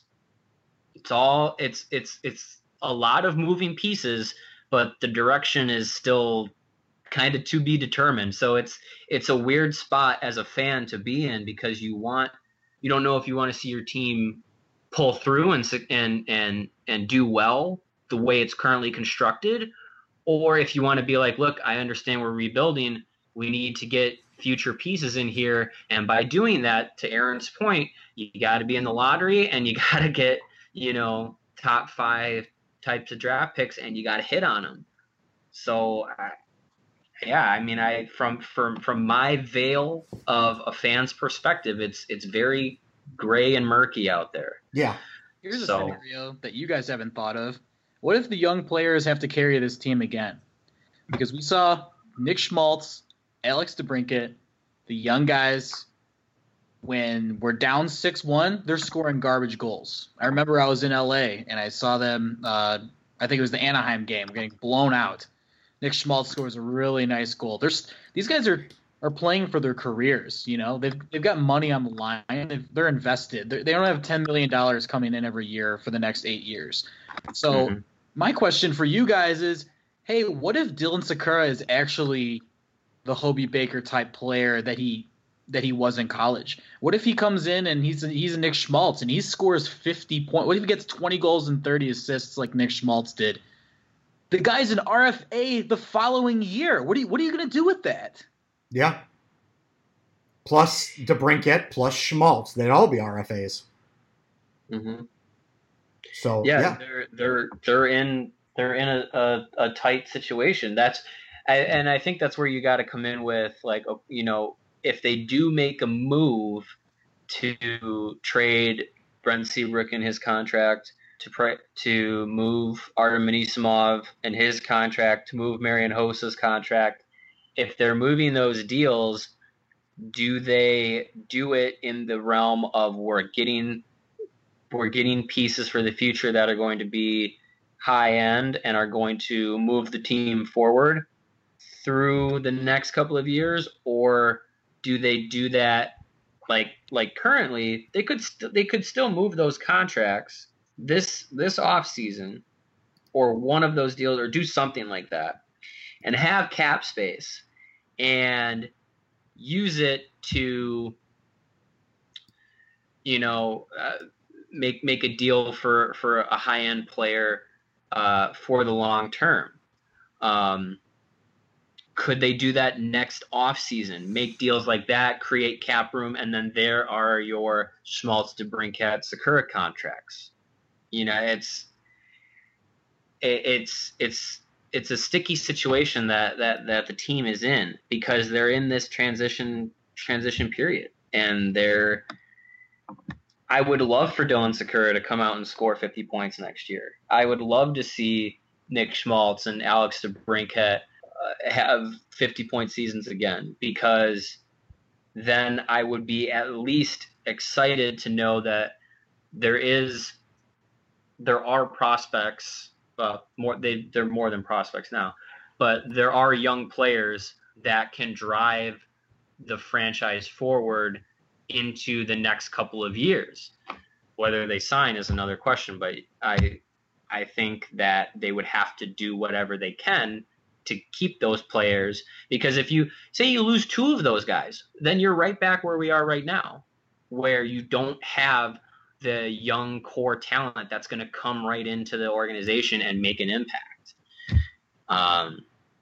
So I don't know. I'm actually in my head starting to think, and it pains me to say it, but it might end up being like, maybe they have to dump like Keith's contract or something. Like if he's going to be 36, 37, and you got to figure, we've already started to see it, but you got to figure that there's going to be a skill decline with Keith, and he's got, he's under contract till he's like 39, 40, close to it at least. Yeah. I mean, I know it's a sweet deal from when he signed it, when the highest paid players were making $8 million a year, but now guys are making 10, 11, 12 million a year. And it's still a good deal, but now it's like that money that he's making now is now kind of catching up to what his production is going to be. Not what his role is going to be, but what his production is going to be. So it's... Yeah, well, I could see that happening. Some team that needs that guy that can not necessarily be the top pairing guy, but be right behind there and be able to, play a lot of minutes, and he's got a lot of experience, and he's still got wheels. And he could go in there, and it's pretty affordable contract as far as defensemen go. Mm-hmm. I could see that happening. They unload that because they have to, because that's one of the only ones they can get off the books. So right, I don't see it. I don't see Brent Seabrook, Duncan Keith, Marian Hossa. No way. No one wants these guys until they're 39 years old, unless we're retaining salary, and Stan's not going to do that. Nobody even wants this Marian Hossa contract because it's 3 years. Nobody wants to dedicate 3 years of putting $5 million on their cap. Doesn't matter how much they're actually paying. No, I disagree with that. I think that with the cap jump that happened this offseason, I think there are going to be teams that will need to that are going to be in a situation that they have to get to the cap floor. I mean, you look at what Ottawa's doing. They're trying to package Erik Karlsson and Bobby Ryan together. How are they going to get to the cap floor if they're packaging up $18 million? What's the difference between picking up trading for Marian Hossa, or just taking a free agent and paying him? Well, are you going to just you take up a free agent and... Well, it's going to be real money, too. They're going to save real money. Fine. I'm just saying that no one's dying to get to the cap floor like everybody keeps saying, like, oh, you guys need Marian Hossa to get to the floor. No, I think that's the other teams have the leverage. We're the ones that are handicapped with this contract. We're the ones that are screwed. We're going to have to give up the sun, the moon, the stars to get this stupid contract off. It's 3 years. Yeah, but if you compare Keith to the Hossa thing, Keith has value. He can play. He will play 82 games for you. He will play big minutes. And sure, at the end, you may, $5 million may not look good towards the very end, but for at least a couple, 3 years maybe, Duncan Keith can play a big part of your, defensive organization with his experience and his skill set. Yeah, that's fine. First step is the no move clause, and the second step is finding a partner who wants to take on 5 years of Duncan Keith till he's 39. Oh, there are people who do it. Yeah, look at the fucking Los Angeles Kings. They just signed Ilya Kovalchuk for some stupid amount of for 3 years with all this ridiculousness. I mean, there's teams out there who will do it. I agree with you that it is, it is a very narrow path. There is only a handful of people who are going to be able to fit there. And the same with the hitting the floor thing. The Jets, the Islanders, the Rangers, the Devils, the Hurricanes, and there's only a handful of teams, and soon to be the Ottawa Senators, that are going to have to hit that floor. But there's probably going to be a team out there who would take the contract for 3 years, because they're going to need 3 years to be able to hit the floor because they're rebuilding or whatever they're doing. John's a little more steadfast as far as Ottawa Senators aren't going to be a floor team for 3 years. Well, they probably are. They're completely rebuilding from the bottom up, and they're not going to do a Toronto type of thing. It's not going to be that quick. So 3 years, it's very easily they could take 3 years for them to be able to build up to be contender. Unfortunately, you only have the Ottawa Senators that are in that position. So yes, I agree with you. You're going to have to package something along with that.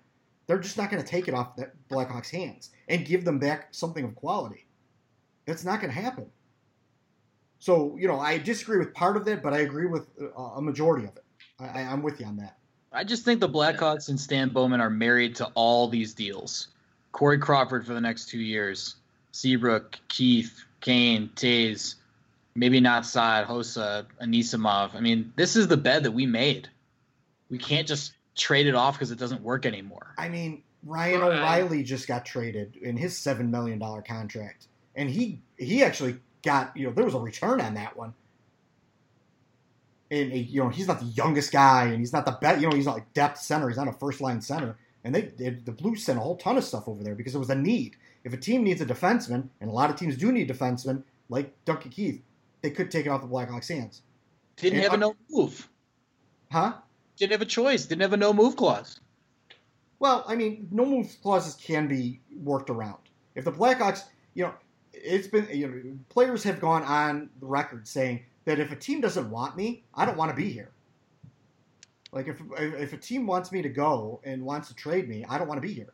They just give players and agents control to say, hey, you can't move me this second. But if Duncan Keith realizes that the Blackhawks don't want him anymore, he's not part of the future. They're rebuilding and they're going to suck. I'm pretty confident that Duncan Keith's going to say, you know what? All right, I'll waive it if you're going to send me to. And I'm just throwing a name out there. I'm not. There's no, the Pittsburgh Penguins or the Lightning or whatever. Maple Leafs. Yeah, anything like that. Yeah, Maple Leafs, something like that. Or the up and coming now Winnipeg Jets, who now have $27 million in cap space. Right there, this second, like Duncan Keith could say, you know what, screw it. I'll go try and win. As a leader in the locker room behind Jacob Trouba, behind all these young kids. I'll go help them out and tow along for a little bit for a cup. Yeah, but the second you trade Duncan Keith, the whole city of Chicago knows this window's closed and the hype is over. The window's closed. The window is closed. Yeah, here's the thing. I'm not bringing this up saying oh they're trading him this year. I'm just saying like yeah, right. I'm saying completely hypothetical. Down the road, if that's a deal if that's a contract that you can move to create space for the future, that's an option that you can do. I'm not saying trade him this offseason. I'm just saying down the road that might be something you what you're saying is all options have to be open. Yeah. And if you're restricted to a guy who actually has value, that might be one of the guys that's going to have value because at some point we don't know if Corey Crawford's going to have any value. Mm. He did last year, but maybe he didn't because maybe there were whispers of him having problems or whatever. Some of these, the Hossa thing is a whole nother thing altogether because that's just a money thing. But, right. If it is going to be a rebuild, okay, maybe Brandon Saad has value, although you'd have to be selling him. I think the Blackhawks are hoping he scores a ton of points this year so that maybe they do put him on the market next year.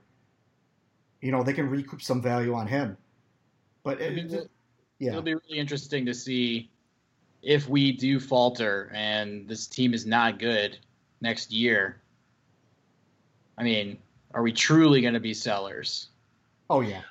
I think if this team is yet again in the lottery this time next year and the fan base and the organization goes through another season that they did like last season, then it's no longer this secret quiet rebuild. It's like there's no more illusion that the cup window is open. There's no more illusion that minor contract or minor free agency moves are going to make this team a contender.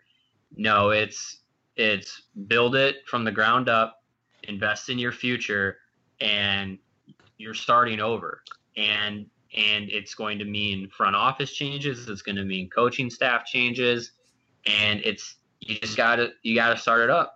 And I've been saying this, in my head, and if it's kind of this struggle that I have with the team is that if they're making all of these kind of like tweener, kind of gonna work out, probably won't moves, if they're going to be bad and be young, because if you're just going to be bad, at least have your young players in there to show that, like, look, we're going to get some development. We're going to get these young guys some NHL time and, get your growing pains out early. And I feel like if you're doing these tweener moves, but you're still going to be bad, you're going to be bad for a long time. And I don't think that that's something that a lot of people in the Blackhawks fan base are prepared for, because of what most to everyone has experienced over the last decade. So, well, yeah, that and now this turns to, and you mentioned it, the back office. If this team is currently constructed, and I have no reason to believe they're going to make any kind of significant moves, even though there are, and I leave this to John. There are whispers in the background that the Blackhawks may investigate it. I don't think they have the balls to make a big move, a huge move, to actually bring in talent, maybe unload talent, but not bring in talent. Joe Quenneville isn't going to make it through the season. If they start slow, like if they're a couple games under 500 by late November, December, I don't think the new year starts with Quenneville behind the bench. Which would be rough with them being in the Winter Classic, but yeah. Yeah, I'm with you. I mean, I think Joe Quenneville's kind of outlived his, and I hate hearing people take this so out of context. Well, who is better out there? Well, right now, anything. Like, Joe Quenneville is not going to be the great cup-winning coach until he dies. Like, sometimes things pass you by. And maybe Joe Quenneville's time has passed by, And sure, you may have to bring in a younger, how do coaches, where did Joe Quenneville come from? He didn't just appear on the scene as a well-developed coach. Like, someone took a chance on him at one point in time, and he came up and he became a good NHL coach, one of the best of all time. That could be Jeremy Colton. That could be anyone. Like, there's going to be that next level of things. You can't just say, well, who is better out there? We don't know. Who's going to be that next level of coach? To say that there is no next level of coach that can come in here and then build on this and make this, the next wave of the Blackhawks, generation is stupid. It's asinine. And the same goes with Stan Bowman. Like, I don't think Stan Bowman is equipped to take this team through a rebuild. He took a very good team and he held it together with bits and pieces and Band-Aids and whatever through a long period of time. Won 3 cups, holding together a team that was built pretty much by other people. That's fine. That's great. And he maneuvered some cap problems, but there's a lot of things he didn't do well. And I don't think he can build this team from the ground, or at least from the low levels, with bits and pieces and shards of glass. I don't think he can build this team into something. I think you need to you need to move on from Stan Bowman. Even like Toronto with Kyle Dubas, and some of these guys there are young, bright minds that could possibly come in here and start you fresh. Like a Theo Epstein kind of guy. You know what I mean? Well, that's what. Yeah, I mean that's what. Go ahead, Aaron. I would be even okay with Mark Kelly. Maybe. I mean, yeah. Just to say that who's better out there. No, maybe there isn't anyone on the surface that's better out there.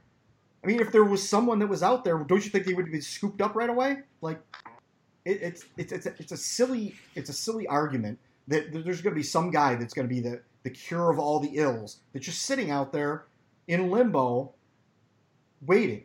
Like, that's not what it is. You're going to have to take a chance. You're going to have to find someone. You're going to have to do your work.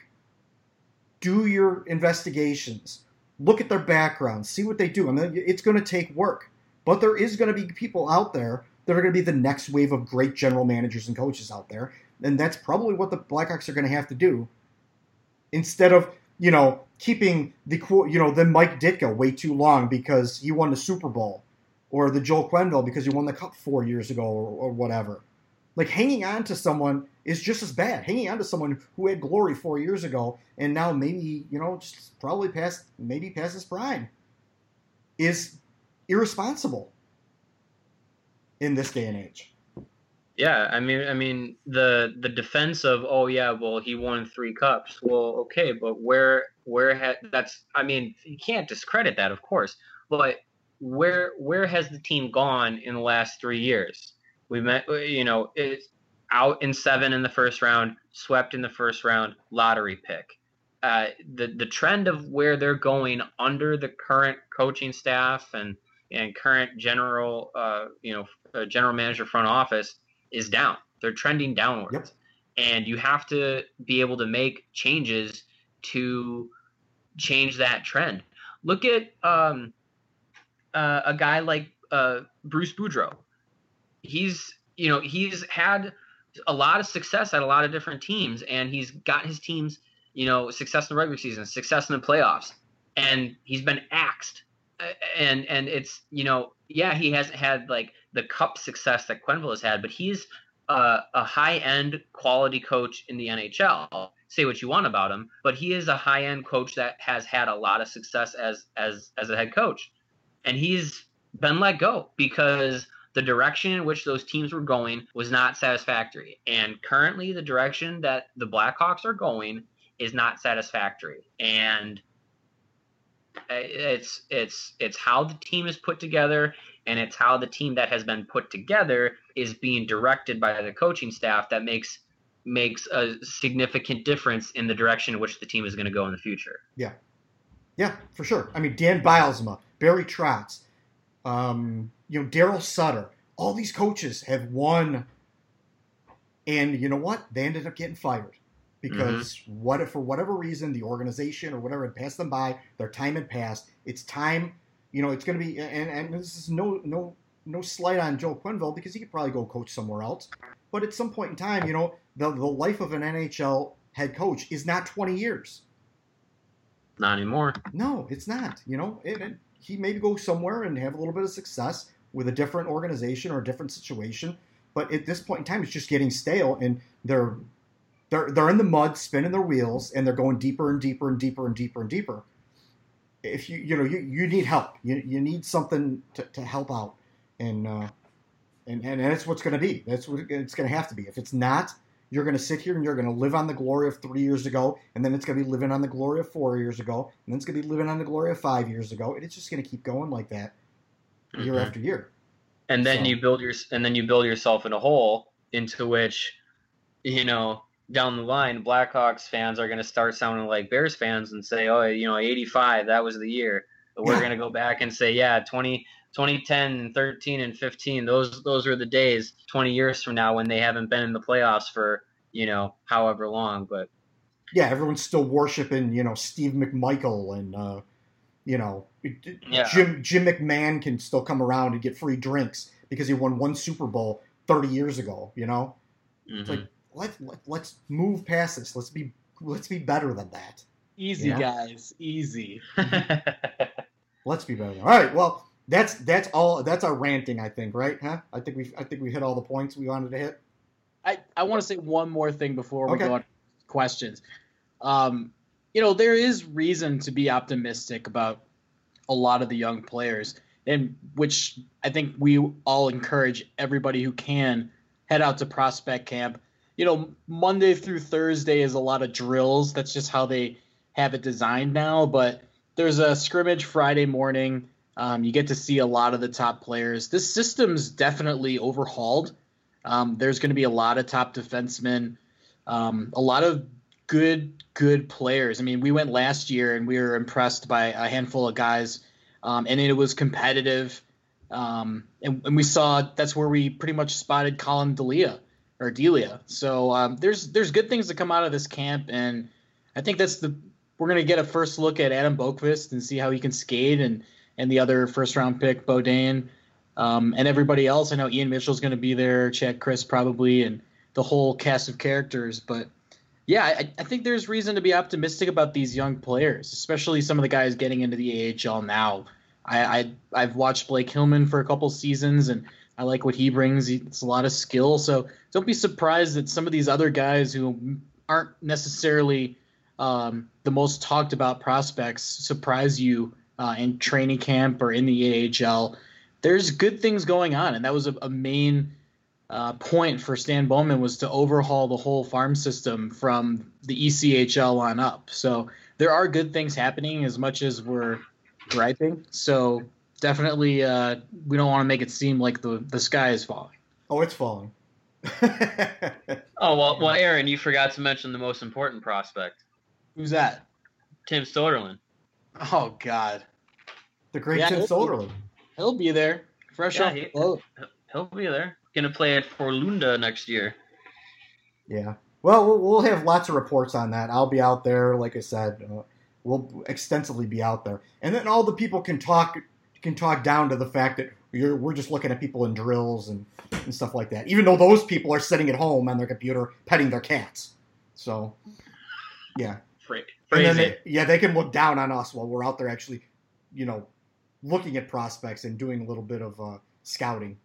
So, sorry we're doing that. You guys do understand that, 99% of people don't know anything about any of these prospects, right? Right. Okay. Especially us, too, that sat out there for 5 days last year, and I've done for the last probably 6 years watching these prospects. Yeah. Well, exactly. If anyone decides to come out, we'll be the grumpy guys up at the top of the bleachers just griping about what we should have done in free agency. So you'll know who we are. Yeah, screaming about Graham Knott. Yeah. All right, let's get to some questions. I know a lot of these we've already covered, so we're going to hopefully we'll fly through these. Chuck Bessler sent in a question. Do you guys think more ownership rather than Bowman? It's more ownership rather than Bowman for the Hawks' recent free agent trade failure. Maybe the Hawks' ownership wouldn't allow Bowman to give up assets to clear more cap space, i.e. Hossa, or acquire the players. Can I take that? Go ahead.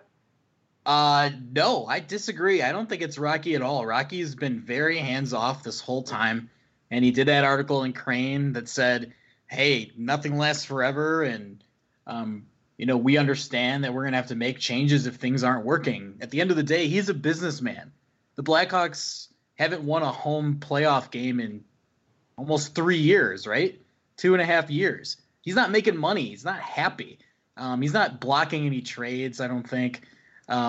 This guy wants the team to do well more than anybody, and he was patient before. He's going to be patient again. So I think this is really a lot of Stan Bowman in the front office tying their hands together with long-term contracts and just getting this core to perform the way they planned. So I don't think ownership is involved in some of the downward trending. I think the only people that he may like question is kind of those PR guys like Kane or Taves. Not that they were going to be traded, but I would think if it was brought up and he was like, unless you're bringing someone in here that's going to be some kind of, it's going to be able to sell me tickets. Like, I don't want you getting rid of Kane. I don't want you getting rid of Taves. Other than that, I think for the most part, it's open season. You can, if you could get some guy out of here and sell tickets, I think Rocky'd be all for that.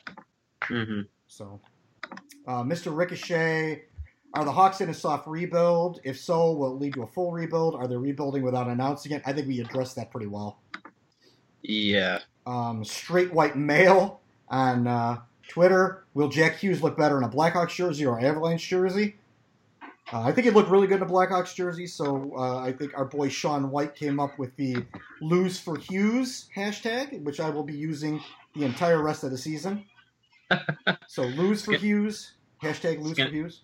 It's going to be one of those years. Yeah, he could end up on Ottawa, honestly, over the Avalanche. I think the Avalanche aren't going to be bad enough to be able to get Hughes. I think they're going to be decent. They have the pick. Yeah, Ottawa doesn't have have their first round pick. I forgot about that, which was stupid. I'll go on record. Unless Tkachuk turns into an all-star. Yeah, well, he could, but Hughes may be even better. Yeah. Ben Tallman, are we fucked or completely fucked? Completely fucked. Sarah Muir on she sent in a question. Are the Hawks in a stealth rebuild mode? Yes, I think we talked about that. It's going to be hashtag quiet rebuild or whatever, silent rebuild. Are Are they setting up for a blow up if or when the season doesn't go well from the start? I can't get my mind around the Ward, Kunitz, but Manning I don't get unless there is a trade of a defenseman coming. Forsling or Murphy still need a number 1D or and center. I think they can get away without a number 1D, but they do need like middle depth, and they do need a center that can win some faceoffs, which they don't have. Yeah. Anything on that, you guys? I mean, yeah, center depth they're thin. Schmaltz is, I mean, they're gonna play him at center, whether he wins 40% of his faceoffs or not. Anisimov might be their third center, or he might get traded. You know, it's still up in the air. But if he's the third center option, I mean, that's fine. It's not great. David Kampf is a very good option as a fourth line center. He can obviously win faceoffs at a higher rate than Anisimov and Schmaltz can. So unless they do something to address getting another second or third center option while still moving Anisimov's contract, their center depth is thin. And I'm with you, Gay. They can piecemeal a defense, but not with what they have currently. It's not going to be great. Yeah. Yeah, the top end people are going to look better if you fill in the middle a little bit. Right. So, I mean, they've shown that for years. I mean, when they had Hjalmarsson and, you know, when Oduya was in his prime, like those guys ate up minutes and they eased the pressure off of Keith and Seabrook a lot. And now it's even more evident of that. So, you know, Sandra mentions a blow up if the season doesn't start off well. I really don't see it. I think the Blackhawks' growth happens so fast, and they're right. This is a really, really young fan base who doesn't remember the dark ages, who doesn't really know how to lose, and we've generally, and we've experienced. And this is the new group. I'm saying not everybody, but this new group only knows championships, and the last 3 years we haven't been successful. And what do we see? I mean, we see empty United centers because nobody can afford to go. No one can sell the tickets. I mean, they're all below face value. I mean, the Blackhawks really set themselves up for this. I think they thought everything was going to be great for the next, 5 to 10 years again, and it's just not. So I don't think they can afford to blow anything up logistically. No, I like I said, I don't think Quenneville makes it past the halfway point of the season, and they're not going to fire the GM mid-season. That just hardly ever happens. I think Bowman will get at least a full season. My fear is that they're terrible, and Quenneville goes, and they kind of give Bowman a little bit more leash to kind of go with whoever he hires, and they let him go into next season, which I'm just like, it's time, guys. Stop holding on to this hope that someone's going to be able to take the reins and turn this thing around, because it's slowly going out of control. Well, do you feel like that leash that they may give Bowman is tied to this notion that I feel like a lot of people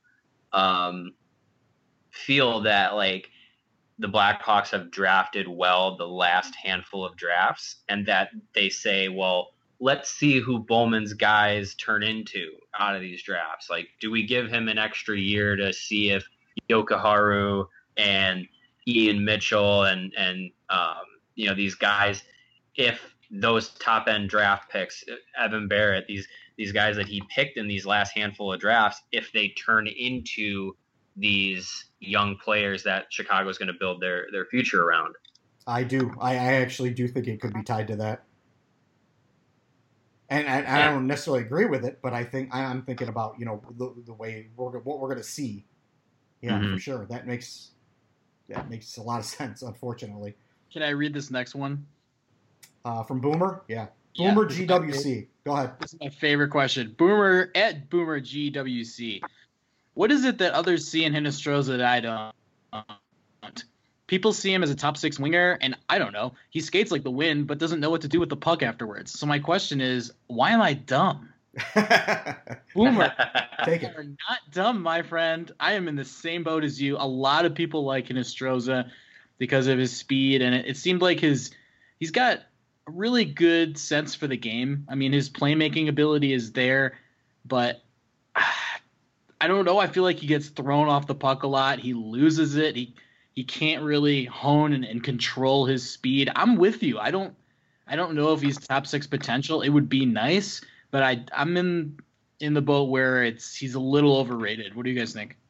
Well, he's a third line winger forced into a top line option because the Blackhawks don't want to put Patrick Kane as the number 1 right wing because they want to spread out this talent that they have across the top 6. If Chicago had a legitimate top line right winger, that if Marian Hossa didn't have his issues that forced him into early retirement, I think Hinostroza would slot in pretty nicely as a third or fourth line wing, and that's perfectly fine. There's nothing wrong with being that. Lots of NHL players make their entire career being third and fourth line wings. I think Hinostroza would be a perfect third, fourth line wing option. It's just the way this roster is made out to be.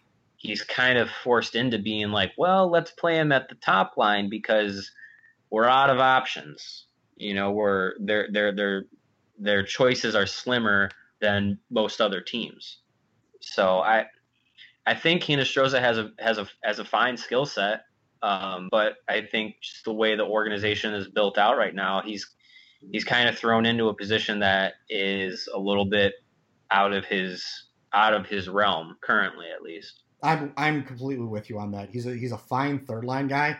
If you remember how everyone described Victor Stalberg, he was a guy who had a lot of skating speed, couldn't get the hands together, but he played a role on the Blackhawks for a while, and that's kind of what Hinostroza is. He's kind of like the Notre Dame version of Victor Stalberg. I mean, he's got a lot of speed. He's got a little bit of an edge to him. He can, he does get to those dirtier areas, even though he's a smaller bodied guy. And, he's willing to kind of sacrifice himself a little bit. But when you try to put him out there to be a top line winger, he's not really a top line winger. He can only be, put in there in spot duty. He's not a long term, top 6 guy, I don't think. So I think we're kind of all in agreement on that. So, how do birds work? I don't know. That's a good question. How do birds work on Twitter? With the Manning signing, we have a glut of bottom pair defensemen. Who gets moved out? Who would you want moved? And finally, is there no way that we try a god-awful 8-man de-rotation again, right? Before you guys jump in, let me read you. I think I sent this to you, but I wanted to read it for the podcast. Okay. I sent my buddy a text message who's a diehard Flyers fan. I said, what do I need to know about Brandon Manning? He tells me, Manning is just okay. He's a good 6th defenseman. So I'm like, okay, great. Really good with the puck, but a turnover machine sometimes. Flyers fan base started to resent him because he was playing top 4 minutes, which he shouldn't even touch. Oh, great. So there's a little preview for you guys. Yeah. Awesome. Promising. Very. Yeah, they're right now they're going to be doing the same thing. They're going to be rotating a whole bunch of 5th and 6th defensemen in top 4 roles that, maybe Jan Ruda develops a little more, but he got hurt last year. Eric Gustafson is what he is. Connor Murphy is okay. Like, no one in there is really going to grab your attention this year. I'm looking at the organizational depth that they have at defense, and I'm looking at this and I'm realizing, realistically, not one of their defensemen that they're going to put on the ice this year in the NHL is really higher than a 4. Like realistically, outside the rose-colored glasses of being a Blackhawks fan, is Duncan Keith on most other NHL rosters higher than a 3 or 4? He could be. I think Duncan Keith is he could be a 2. I don't think he's a 1 on a lot of teams. I mean, you could probably put him in, like, say Ottawa gets rid of Erik Karlsson, and he could go there and be a 1. Yeah, but that's in Ottawa. Right, that's right, a team right. that's a dumpster fire. Right. I'm saying most other NHL teams that have rather mid-end defensive talent. Yeah, like the Lightning. No, he's not. Right. Washington. No, he's not. Any of these top teams that made it to the Final Four. Vegas, maybe, but that's a weird situation there. So we could discount that one. In Winnipeg, no. List any team that kind of made it far in the playoffs, and no, he's not the number 1 guy there. Mm-hmm. He may be a number 2 at best. So I'm just looking at it. I'm like their entire top 6 is made up of guys that are, 3s, 4s, 5s, and 6s, and lots of 5s and 6s. Yeah. To answer the question, I would say if I'm constructing the top 6 right now, from my perspective, and in no particular order, I would say Keith and Seabrook are in there, Connor Murphy's in there, Brandon Manning's in there. Jan Ruda's in there. I would put Gustav Forsling in there just because of my mentality of if you're going to be bad, at least be bad and young. Forsling, I don't know what this is about Forsling. People already kind of jumping off the boat on his development. The kid's 22. I mean, we got him when he was 19. Like, yeah, he's been around for a few years, but look at Brandon Manning. Everyone's saying, oh, Brandon Manning, he's 28, but he's a late bloomer. Well, okay, you got Gustav Forsling, who's 22, and probably on a decent number of NHL teams. He's a regular in the top 6. So give him this year. I would say give him this year and see what he can do at the NHL level. So yeah, I'd go Keith Seabrook, Murphy, Manning, Ruda, Forsling as my top 6, with Gustafsson, Osterley, and Blake Hillman shuffling in. Yeah. And if we're gonna if Chicago's gonna be bad and be young, play Jokiharju this year. Screw it. Like let's see what the kid can do against men. That's the problem. You go back to Joe Quenneville. Yeah, Quenneville would not do that. No, exactly. That's why you got to move on from him. If you want to go young, you have to move on from Joe Quenneville. I don't get. Everyone wants to talk. With this.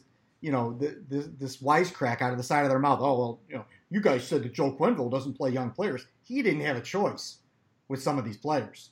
Right. You look at the way he beat some of these guys down, especially defensive prospects. Look at Michael Kempny. He's a prime fucking example. He beat the hell out of Michael Kempny, so much so that he almost went back to Europe. The only saving grace was he was traded to a team that would actually let him play, and he turned into a decent player, and now it's turned into a contract where he's going to actually have a home for a couple of years, and he's going to get to play, and he's not going to have Joe Quenneville barking over his shoulder, sitting him down for, on a mediocre team. He went to a Stanley Cup winning team that went out there and let him play, but he had Joe Quenneville here barking over his shoulder, giving him, making him sit for 3 weeks at a time. Mm-hmm. And then he comes out and he scores a goal in his first game, and then he screws up later in the game, and then he sits for. It was ridiculous. It's ridiculous. There's no way you're going to get some kind of youth movement going on here with Joe Quenneville at the helm. I'm sorry, it's just not going to happen. He's not here to build something from youth. He's not. He was given a team that was on the precipice of being great, and he took that team and he pushed them over the edge. He's not a guy that's going to build a team from the bottom up. He's just not. Yep. If a team is out there that's just on the edge, like the Lightning or something like that, if they were to make a change like that, sure, maybe Joe Quenneville can come over and push them over the edge. But he's just not that guy. He's not the guy that's gonna bring these young players along. He has no patience for them. He beats them down. He puts them in the doghouse. People, have you not seen this for years? I mean, players like, and I'm not saying Billy Polka was the greatest prospect in the world, but he wasn't given a chance, and even some established players like you mentioned before, Trevor Daley and so forth and so on, and Michael Kempney, and it's happened several times with players like this. He did it with forwards, with even older players like Vermette. Vermette went on to he had a good career before he was here, and he had a decent career after he left here. But Joe Quenneville didn't want to play him. How's that going to go over with young players who are impressionable and sometimes may have fragile egos? Mm-hmm. We need to be able to nurse them along a little bit. Joe Quenneville's not nursing anyone along. No. And I tie it back to free agency. You have an original 6 team in a great market in Chicago, and with the way players have been treated in recent years, maybe that's factoring into why Chicago's had to go this off season with these low to mid level signings. They just don't have the appeal that other teams do. Yeah. So I like the whole thing when I saw the amount of contracts that the Blackhawks had signed, and then I look at why did they sign Erik Gustafsson? Like, okay, yeah, I got nothing against Erik Gustafsson. He's a fine player, but do we need 5 Erik Gustafssons in the organization? No, they don't. They don't have the room for that. Like, Thank God that we didn't sign Will Butcher. That would have been terrible. How awful to have a guy who can run a power play. How awful would that be? The insiders say that he's not better than Erik Gustafsson or Jan Rutta, so I'm going to go with them. Well, he won the Hobey Baker as a senior, and he's probably nothing more than a number 6 guy. Yeah. So yeah. Yeah, and he has no chance of making NHL's all-rookie team. That's impossible. Oh, wait. Bust, totally. Yeah. We don't have a sarcasm font here, but yeah. This question I just want to read because I found it funny because it came from I got a real big 169 at gmail.com. And it said, did Bowman just sign his quitting papers with these free agent signings because they suck? I think that was Gordy Clifton that actually oh, jeez. Put that in. But yeah, they do suck for sure. But I just wanted to read that email address. That's Brighton 318, Brian Byer. The Hawks clearly hoping for something on the trade market. My question is, does Stan realize that they need someone other than Taves to win faceoffs consistently? Very good point, and we've brought that up several times. I feel that the Hawks haven't addressed this since they traded for Vermette in 2015. Excellent point. We've harped on that. That's why I kind of floated the theory out there that I wanted to maybe see if they could get Ryan O'Reilly in here because he could have done that. I know he costs a lot of money, but you got to do something. And and you could talk. Again, you could mock us all you want about faceoffs. That faceoffs are overrated.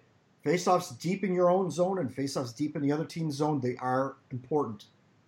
They are important. They grab possession, and especially like on the power plays and in the penalty kill. If you lose a faceoff on the penalty kill in your own zone, like you're just shooting yourself in the foot.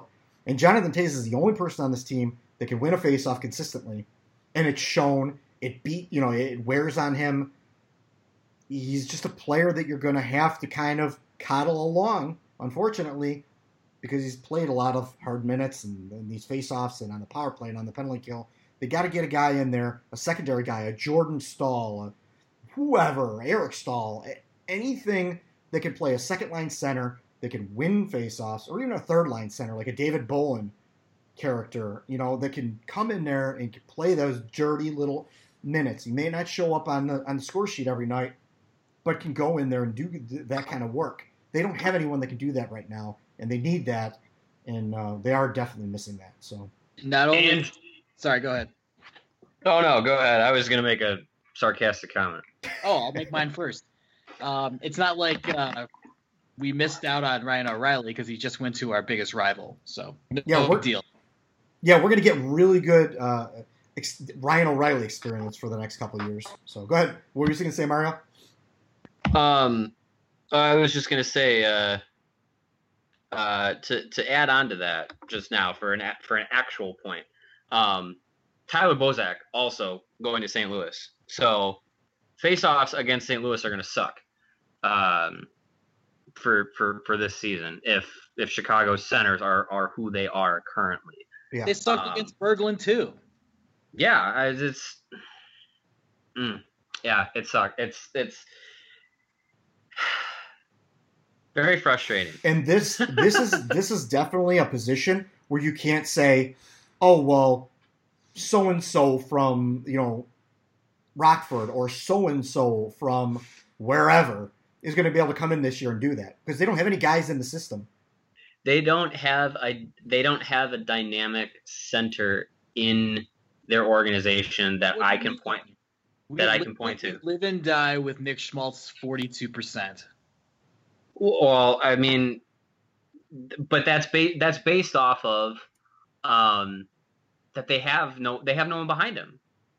They don't have a guy like David Kampf can win faceoffs, but is he more than a fourth or third line center? No. not really. Excuse me. And I don't even know that he can consistently be that faceoff guy. He's probably better than Nick Schmaltz. But right, he's only done it in a small sample size. Relatively, that's relative to Nick Schmaltz. Right. So I don't know. I mean, the center depth that I see in the organization right now after Schmaltz and Anisimov is David Kampf, Matthew Highmore, Luke Johnson, Jordan Schrader, Alex Fortin, Nathan Noel, Dominic Cahoon. Are these guys dynamic centers that are going to come in and move forward and be your number 2 guy behind Taves or behind Schmaltz or whatever? Not right now. Not currently. And Graham not. He's a wing, but he's got his own issues. Yeah, but he's got to only work wing with. by default. But sarcasm aside, though, I mean, they could have, instead of bringing in Chris Kunitz, if they wanted to bring in a veteran guy, bring in a veteran center that can win a faceoff. Like, that addresses a problem. Riley Nash, Thomas Plekanec, like a guy that can win a Valerie, Filppula, they're not going to come cheap, but you're talking, what did they sign for? Over $2 million? I mean, it's not too much. Any guy that can win a faceoff, win a goddamn faceoff. Any of those guys could have done it. If it's a problem that this is not an organization any of those guys wanted to come into, you've got a problem. Mm-hmm. You should be able to offer $2 million to Riley Nash or Thomas Plekanec or Valerie Filppula to come in here and win faceoffs. And they didn't do it.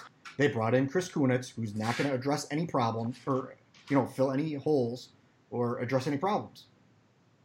That's where you bring that veteran guy in there if you have to. And they didn't do it. Yep. So, good question. Yeah.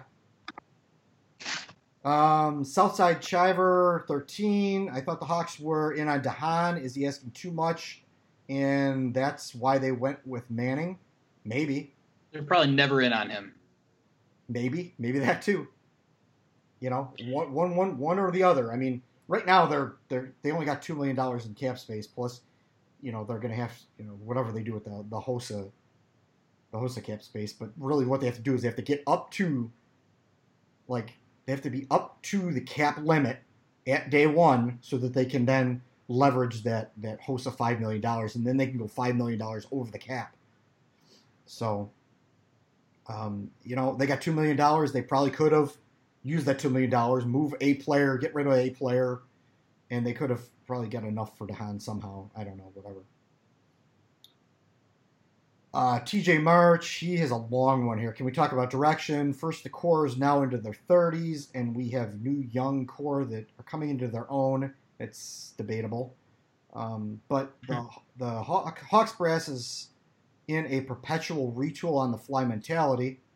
I'd be okay with all in, making a play for Falk, JVR, Stastny. I'd also be okay with a full rebuild. Instead, we're getting names like Brandon Manning, Kunitz, Oduya Part 2, maybe these names don't come here because they don't want to play second fiddle to Kane. And I don't think of that at all. I don't know. That's one of the more ridiculous things I think I've ever heard in the NHL. Like people were like I know this isn't Hawks related, but people were saying, you know, well maybe Tavares doesn't want to go to Toronto because he doesn't want to have to split time with being the star with Matthews and Marner.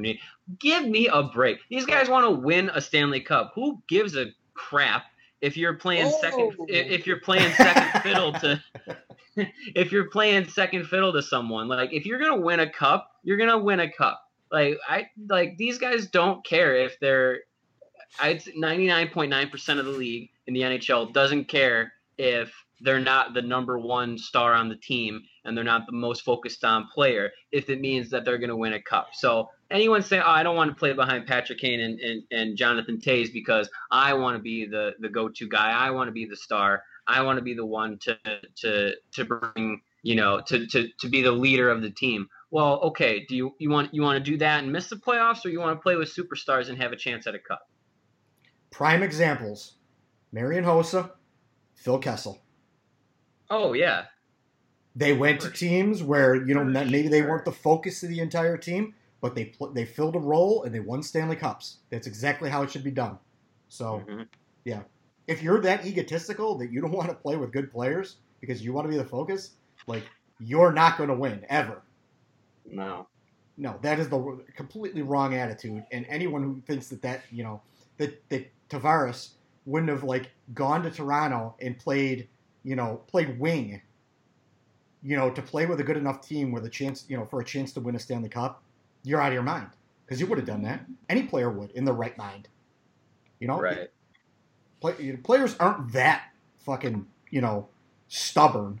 I don't want to play, you know, with superstars. Okay. You know, Brian Campbell came here and played second fiddle to Duncan Keith and Brent Seabrook. You know, it goes on and on and on. You know, teams that win Stanley Cups, they do that. They bring in quality players to, to bolster their depth. And, stupid. Yeah. So anyway, I think we kind of addressed a lot of that stuff. I don't think the Falk thing, I mean, that's another thing where it's like, you know, if you got Joe Quenneville here, like good luck, because his history with defensemen, man, it doesn't matter who they are and what their pedigree is. Like, you get on his bad side quickly, and that could very easily happen with a Justin Falk. Like, you know, I've seen a lot of, you know, Carolina Hurricanes, you know, people being like, you know, hey, you know, he wasn't all that good last year. Like, he comes in here and starts doing a Connor Murphy type deal, and that's problems. Mm-hmm. So. And also, if you're the Hurricanes, you have Justin Falk. He's got 2 more years left on his deal. The Blackhawks come calling, hey, we need a top 4 defenseman. The conversation starts in, hey, all right, that's fine. I'll take Henry Jokiharju off your hands for you. Yep. Or Alex DeBrincat. Or we'll do the same thing we did to you with Brian Bickle. We'll just take Tabo from you. Just put him in our top 6, and he'll score 60 points. That's fine. Yeah, for sure. They're just going to rob us blind. It's they've done it before. It's not coming cheap, for sure. And I've been trying to relate this to people, or relay this to people all along. To bring in someone, like, you're not just going to offer up Marian Hossa's contract and be able to get something back. Like, you have to depart. Assets have to depart to be able to acquire assets. You're not just going to be given stuff for free. So what are you willing to give up to get something in return? What does Stan Bowman have to give up that has value? You know, like we talked about earlier, Duncan Keith, whatever, Alex DeBrincat, they're going to want something. You're not just going to bring something in without something going out the door. So do you fill a hole, but you open up a hole somewhere else? This organization is not deep enough to be able to open up a hole somewhere else. And I think that's why he's stockpiling defensemen. Yeah. I think this is ammunition for getting that top 4 defenseman. I mean, he could deal the rights to Chad Chris now. He could, you know. If it's worth anything now. Yeah. Well, he could deal any of these Ian young Mitchell that are in the. Don't say that. But yeah, he could deal anybody right now, and they'd still have prospects left in the system. So I think that's kind of what they're setting themselves up for. And maybe, yeah, because I mean, really, defense is every organization wants defense, and if you have a lot of defensemen, then maybe you can leverage that, and that's the most valuable asset. That's the asset that people will pay the most for, overpay for, is defensemen. So stop talking. You sound like David Poile. Hey, it worked. Last one, Dan Medge, he sent in a bunch of questions, but I only copied and pasted most of these. Who are the most likely D-men to get moved? Who knows at this point? I mean, they should have let Gustafson go, and you could have even find somewhere else, but they just didn't need him. I don't know. You only need so many number 6 defensemen on the roster. We've talked about that at length. Any news on the Hossa situation? Is the sweetener price too steep? Yeah, it's going to be steep. And does the fact that we are no longer a destination of something, this is all stuff we've mentioned, but that, this is not a primo destination anymore. Sure, it's nice to play with Patrick Kane and, Jonathan Toews. It's nice, but does that mean it's going to get you a Stanley Cup? Not necessarily anymore. So, yeah, what do you guys think? We'll wrap this thing up with this last one. Yeah, the Hossa contract, it's not just going to be here, take the contract, we'll take a draft pick. That's not how it's going to work. It's going to be contract and one of Chicago's picks and or one of their future prospects, and you're going to get in return maybe a mid-level prospect and a tweener NHL, AHL player, or maybe one low-level NHL player. It's going to be probably, from what I would think, and having no complete insider knowledge at all, I'll leave that up to John. But what I would think is that it's going to be somewhat of an unflattering deal that gets done, and on the surface, it will probably be a loss for Chicago, that they'll lose, a pick that would be valuable, or a young prospect, or something that would be, something of value, to get rid of the contract as well. Yeah, I think the only way that it would look even decent is if they could package up and they could fluff up Gustav Forsling and say, hey, this guy's right on the edge of being an NHL defenseman. He's young, he's good, he's cost controlled. Take him from us.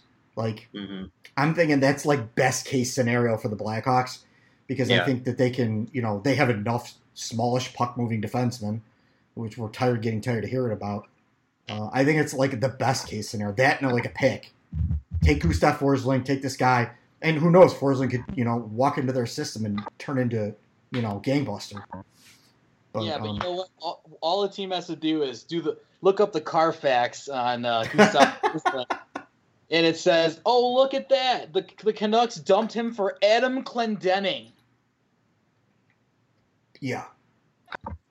Hey, that's the all-time points leader as a defenseman for the Rockford Ice Hawks you're talking about there. I'm not bashing Adam Clendening. I'm just saying.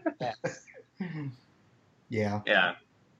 Yeah, it's gonna. I don't know. I mean, maybe they do make a trade. I'm not counting on them making anything significant. So maybe they do unload the contract, but I don't count that as a significant deal to me. And there's not much out there on the free agent market for them to be able to pick up. So yeah. Cap space is real nice. That new prospect called Cap Space is real nice. But if you don't use it for anything, it doesn't do you any good. So I'm going to leave everyone with that. Yeah. So, just so you guys know, I went to Avalanche prospect camp yesterday, and there's this kid named Cale Makar, and he was the 4th overall pick last year. The guy is disgusting. The Avs have a lot of prospects coming up. They're building the right way. That's a team that is rising very quickly. They're not the worst team in the league anymore, and this division is not getting any easier. Who would have known that Matt Duchene was the problem? Yeah, I wonder how he feels in Ottawa now. Yeah. All right. Well, I think that wraps it up, guys. You guys got any last things you guys we've missed? We're over the 2-hour mark, so. There was one question that came across on my Twitter feed. Okay. If Stan Bowman was a tree, what kind of tree would he be? And I'm gonna go with a dead walking tree. I was gonna say a weeping willow. That's good. Yeah. Anyone? I'm not too versed on trees. On trees, so All I'll go with the weeping willow. I'll piggyback on that one. All right, there you go. All right, well that wraps it up, everyone. Cool. All right, well you can find all of our wonderful stuff and our writings and our content on www.the-rink.com. You can find us on the popular social media at The Rink Official. That's Instagram, Facebook, and Twitter. The Rinkcast on Twitter at The Rinkcast. You can find me at Puck and Hostel on Twitter. You can find John Jekyll, our favorite insider, at JAECKEL on Twitter. Mario, you're Mario_Terabasi. We retweet everything, or a lot of stuff that you send out. So if you're following The Rink Official or you're following me, you're going to see Mario coming in your feed a lot. Oh. And we have Late in the Goldie for Aaron. Follow him for your NCAA and Avalanche prospect camp news. I think that's it for that. Evan Miller. He just put out an Indy Fuel article. Some insider stuff going on down in Indy. So make sure you check out that stuff. Hopefully we're going to have some cool insider stuff in Indy in the near future. Mario always with the Rockford insider stuff, so that's good stuff too. Yeah, shout out to Evan. He's been killing it with the ECHL coverage. Yeah, it's good stuff. And there's very limited coverage down there. So Evan's been a bright light. And also Eric doing the prospect stuff. He's going to be out of prospect camp again with us. If you get a chance, head over to iTunes, rate and review the podcast. We're getting really good numbers lately. I'm very happy with what we're seeing. It's very promising, especially during the summer. We want to keep that momentum going out through the summer, so we're going to try and hit at least every other week with a podcast. If there's nothing to talk about, we may go 3 weeks, but we're going to try and keep this thing going. We're not going to take the entire summer off. And hopefully I'll have some new developments as far as the website goes and things like that coming as well. I don't have any more plugs other than Puck Hockey. Get over to Puck Hockey. Get your rink gear. It's good stuff. You'll probably be seeing me sport at least some of it at Prospect Camp. You guys got any plugs or anything you guys want to plug? No. Okay. No. Cool. Yeah, the-rink.com and check out all our stuff. Be doing daily podcasts on the roster breakdown every day of free agency. Be exciting stuff. Yeah. Unfortunately. Yeah, Get all your Dominic Cahoon updates here. Yeah. Would you Thanks say to everybody, who actually finished this podcast. We appreciate it. yeah. And so that's it. We hope John's doing all right. He couldn't make it tonight. We were hoping he could, but he couldn't. So shout out to our boy John Jekyll, even though he ruins everything, according to some unnamed sources, and all of his favorites out there. He might be the most hated man in Blackhawks land. I don't know. I don't necessarily understand why, but I guess I don't know. But anyway, all you fans out there, thanks for taking time out of your busy schedule to download, listen, and support us. Until next episode, see you on the rink.